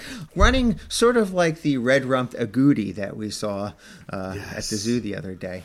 And so I have a couple of notes here. Number one, if Al, if you'd like to issue another apology during this song, I think you should apologize to constipated wiener dogs for because they're not really running around crazily because they're sort of in pain. They're sluggish. It's a very serious medical condition, not something I think you should be joking about. And the other thing is just to prove, I guess, that you are, making some of these adjustments based on, what we're saying in these episodes. I put a challenge out to you. It doesn't have to be during Albuquerque. Be at any point. It could be during the Craigslist. So it could be during one of your stories. It could just be a random line in a random song. I would like to hear a reference to a red-rumped agouti. Well, Dave, by the time this episode drops, and I'm getting there. I'm getting there. Okay. I was going to say, by the time it drops, Al is going to then potentially work it into a show that we are not at because we're, right. So certainly I'm front saying, heavy on the tour.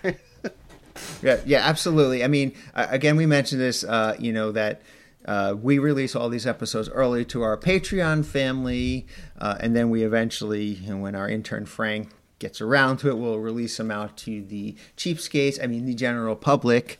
As far as I know, last time I checked, Weird Al was not a member of our Patreon family, so he will not hear this until it drops along, to the general public.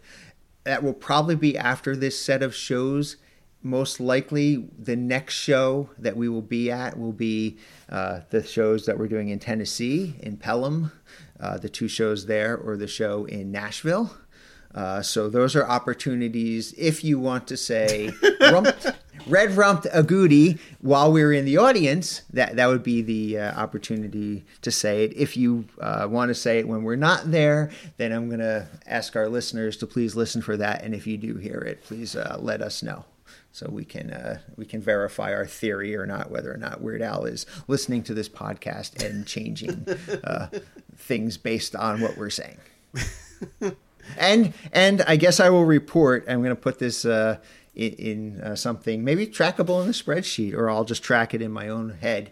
I will the same way we used to report on every single episode whether or not he fixed the grammar mistake in the Bill Nye versus Sir Isaac Newton versus Bill Nye clip. I will try to report whether or not Weird Al says red rumped a goody or not at the shows that I'm at. I'm so glad that we took 15 minutes out of the review to go over that. Thank you, Dave.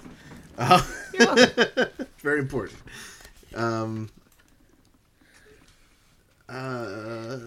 So Ethan, one thing. So let's get back to Albuquerque. Yeah. What I rather than write down every single donut. I know you like to write down every single donut. I did write. I just counted the donuts because I did not hear any new ones, so I counted that there were 24 donuts. Interestingly enough, I was listening to 5 Centimeter earlier today, and there were 25 donuts. That was the episode that we counted the donuts in. You made me count them as you were reading them off. And then the one that was missing, the one that's not on the list, that was on the list in Albany, or not in Albany, in where were we after Albany? Wherever we were after that. New Bedford. Yes, thank you. In New Bedford was the Chuck Berry donut, which I have not heard since. Yeah, I guess that was just a one-time thing. The Chuck Berry. Yeah, nothing new tonight. So maybe instead of writing them down, we could count them, and if there's 24, we can, and we don't hear any new ones. I'll still write them down, Dave. Right. I've committed. I'll write them down. It's stressful, All but right. it's a good stress. A few lyric changes I noticed was in the song. He usually goes, In that case, what do you have?" And he only said "in that case" one time. He said, "In that case, why don't you tell me what you do have?" And then I wrote down extended weasel noises. Yes, I wrote extended weasel biting. There were extended weasel biting noises. And then for the pet names for Zelda, calling Al, or the protagonist, I have Sweetie Pumpkin, Honey Muffin, and I'm sure you wrote down the last one. Yep, Stinky Poodle. Stinky Poodle. Stinky Poodle. So, again,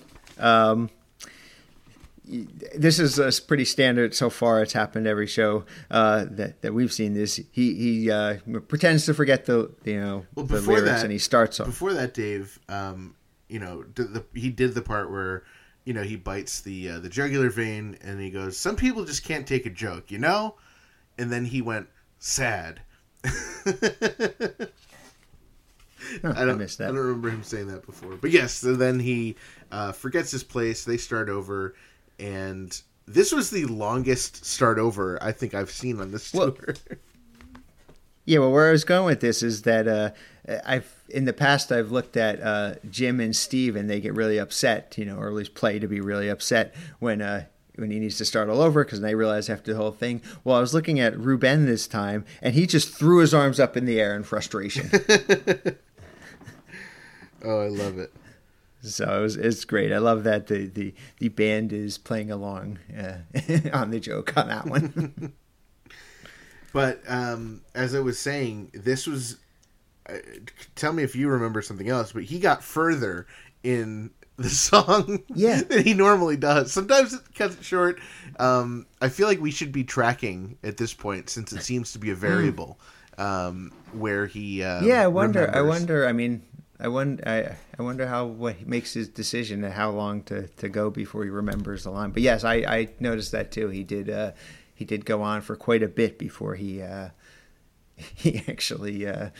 actually remembered the moral of the story there. Yeah, I wrote down that he got to waka waka doo doo where he stopped. Huh. So, he went through like some of the Albuquerque and the radio station stuff. I mean, I guess a good practical joke, since we know Weird Al likes to make practical jokes, is he could really do that and just do the whole song again. And that would really be a nice practical joke on the band, because they've already been playing for 10 minutes. They'd have to play for another 10 minutes straight. I wonder if then that's something Ruben Al's really already would be planning. throwing up his arms in frustration, and Steve and Jim really would be giving him death glares. I wonder if Al's already planning that for Albuquerque when he's out in New Mexico. Oh, maybe. Maybe. I don't. I guess he has done some jokes when he's been in Albuquerque before, Right, you know, right. teasing to play that song. So maybe he's got something else lined up for Albuquerque. Hopefully he does. Yeah, and maybe we'll get some jokes for Twine Ball when we're over in Minnesota this summer. That'd be nice. That'd be nice. Now, this was the first time I ever heard it, although it's not the first time it's been reported. Al introduced the band, and he said, "And I'm Kenny G." Yes, I'm glad you heard that because I heard that again. I'm Kenny G. So he said that, of course, at the end of Albuquerque, and they went into their onstage waiting for the encore bit, and the main thing I saw, Jim was tuning his guitar again. Yep. Bermuda was out cleaning his glass, but he was kind of like, Yep. like breathing on it. Right, blowing on it. Right, blowing on it like you know. to create the condensation and wiping it off. And Yes. then Ruben was over there pointing out the smudges for him.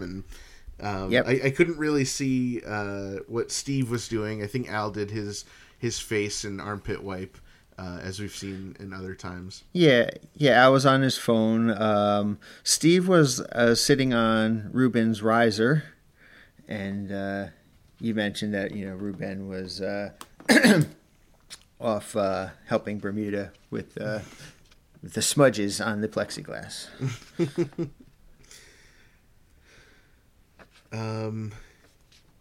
Al said, The next, yes. yeah, so right, so then it's not now time for the cover song, the long-awaited cover song, and I guess I wrote 1968 Elementary School. Yeah, I hope that means Al something. said, you know, everyone's been waiting for the song. He's like, this is one I wrote back in 1968 when I was in elementary school, and it was a big top 40 hit.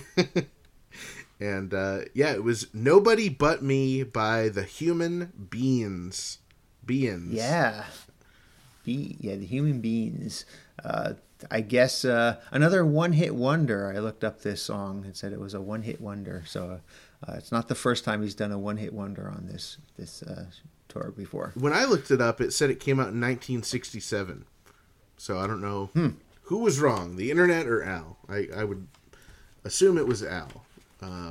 Interesting. Or no, I would assume it was the internet. Al does not get anything wrong. Al, Yeah, I guess. Al thanked the audience. He said, you know, you came out, it's deep cuts, it's the middle of the pandemic, and you guys showed up. And he just said he was grateful. And it was just, it's really nice. Yep. And I completely understand where he's coming from on that. And I'm grateful that these shows are happening too. Indeed. You know, maybe in a different way. I'm not getting paid or making money or making people happy the same way that Al is, but you know, this is something that Dave, you and I were really looking forward to doing. And it's really great to get to be out and do this again. Albeit, you know, we're wearing masks and we don't get to quite have the same experience that we've had in the past, but it sure beats raising cattle. Indeed. So the last song, the Unplugged Medley, and we'll just go through the songs. It hasn't changed. Amish Paradise, Smells Like Nirvana, White and Nerdy, Word Crimes, and Yoda with the Yoda chant. Yeah, and I had no notes. It was just yeah. I mean, the only note I had was that it seems to be, you know, that all the songs seem to get some sort of fan reaction, but the biggest fan reaction seems to come from Yoda when that song kicks in. I noticed a whole bunch of people with their cinnamon incense dancing, getting really excited for cinnamon roll Yoda incense. Cinnamon roll incense. We're really excited for Yoda. A whole bunch of people actually really got excited for Yoda as soon as it kicked in. So it was nice to see that. And again, I guess some people seeing the Yoda chant for the first time, and certainly the new edition for The Lion Sleeps Tonight got a nice response. So yeah, the two reactions that the Yoda chant gets that I noticed in the audience is one, oh, I'm so glad he's doing the Yoda chant. Like, you can tell they know about Yes. the Yoda chant. They're just excited to see it. And the other reaction is, what? Like, what is this? And they're just like, what is this wacky thing that's going on? And it's great. It's great to just sit back and enjoy the Yoda chant. Indeed. All right, so that was. I did not write down surprisingly did not write down the time that the concert ended. So it may still be going on because I did not write down the time. Yeah, that's true. We had it after the after the show. I mean, we did get to, at least I did get to say goodbye to our friends Joe and Julia, which we met prior to the concert. They had the after show passes. Yep, I got to see them with you. I know that I saw JW up on stage, and he took one. Generally, he gives out he's been giving out the set list to the people with the VIPs, and I guess he had one set list left, and I was trying to get his attention so he could give it to either Joe or Julia, but he just wasn't hearing any of me. Instead, he turned it into a paper airplane and threw it out over the audience, and it went like about 6 inches and fell flat to the floor. Yeah, he's a good VIP host. We's not a great paper airplane architect. Yeah, it was cool. As we're leaving, and we haven't talked to him. At least I haven't talked to him at all this tour yet. Was the lighting designer Peaches, and so just happened to be walking by him, and I saw him. So I said, "Hey, Peaches," and shared my compliments on his incredible lighting and how I'm seeing new stuff every night. And, yeah. Indeed, yeah. I got to chatted with Peaches for a couple minutes. Again, the security keeps pushing us out, and again, after each concert. Oh yeah. This is no different. Pushes out to the lobby, and then eventually we get pushed outside. Yeah, it was fun. We met back up with everybody in our group. Well, one other thing I wanted to say about Peaches, when I didn't want to, because we've met him before, and we gave him a podcast shirt on the last tour, so I just wanted to make sure he knew, because we're wearing masks, and it's hard to tell who's who, and it's just like, oh, it's Ethan, it's Dave, we have the Weird Al podcast, and he said, "Oh, that's great." He's like, "Yeah, my wife and I, we listen all the time. We love your podcast." So that was really sweet of him. Yep. Shout out to Peaches and his wife. Thank you for listening. All right. I mean, it was a short night. I mean, I guess, I don't know, it was 9:30, I guess, by the time we got outside. Maybe a little bit later. Yeah, 9:30, 10 o'clock. It was closer to 10. Yeah. So it was like early night for us in particular. For sure. I didn't ask. I don't think I asked Sylvia or Kate what their favorite song was, but I did ask Luca, and he said his favorite song was the medley, the unplugged medley at the end. Yes. Yep. Yeah. I dropped you guys off at your hotel, and I actually drove home. About 2.5 hour drive, and a couple other notes about yesterday, May 8th, May 9th, I should say. No, May 8th. What am I talking about? May 8th. It's after midnight on. Wow, is it already? Yeah. Wow. Oh, it's over an hour after midnight, Dave. This episode's like 2 hours long so far. Great. Let's see if we can break a record. So let's try to go to bed soon. Well, I just want to point out two things. Number one, the concert itself, May 8th, happened on Mother's Day. So from all of us here at Dave and Ethan's 2000 Weird Al podcast, a happy Mother's Day to everybody who celebrates. And also, it was our 3-year podcast anniversary. Yes, and I think we were just so busy from all the travel and everything that it wasn't until later at night that we realized it. Indeed. So it's been a great pleasure working with you for 3 years on the podcast, Ethan. Yes, I share the same sentiment, Dave. It's been a blast, and it does not feel like 3 years. No, it doesn't. It's kind of bizarre to feels think. Much longer. It doesn't feel like we've been doing it for more than a couple weeks. I don't know. It goes fast, and it's the most fun I have during a week is getting to talk about Weird Al, and We get to talk to some really fun people, and we get to meet some really great listeners and other Weird Al fans. So, yeah, hey, 3 years has been just such a great positive experience, and so many great things has happened through our involvement and dedication to the spreading the good word of the Weird One. So, yeah, I can't wait for us to finally reach episode 2000 inch so we can talk to Weird Al. All right. Well, looking forward to that. Until next time, next show in Ridgefield, Connecticut, the Ridgefield Playhouse, May 10th.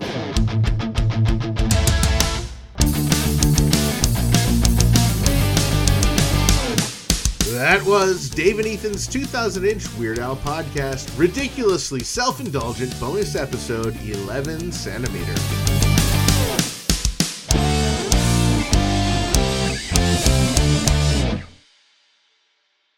So Dave, your first time ever in Vermont, how was it? Did you try anything cool like their special maple syrup? Yeah, I was recommended. I was supposed to try the maple syrup while I was there. So we actually, Jackie and I went out to breakfast this morning. It was at the Friendly Toast in Burlington, Vermont. And I specifically ordered French toast just so I could try the maple syrup. Oh, how was it? I was anticipating, I was waiting for the moment I finally get to try real authentic Vermont maple syrup. I confirmed with the waiter that it was indeed original Vermont maple syrup. I tried it and I said, "Ah, you call this maple syrup?"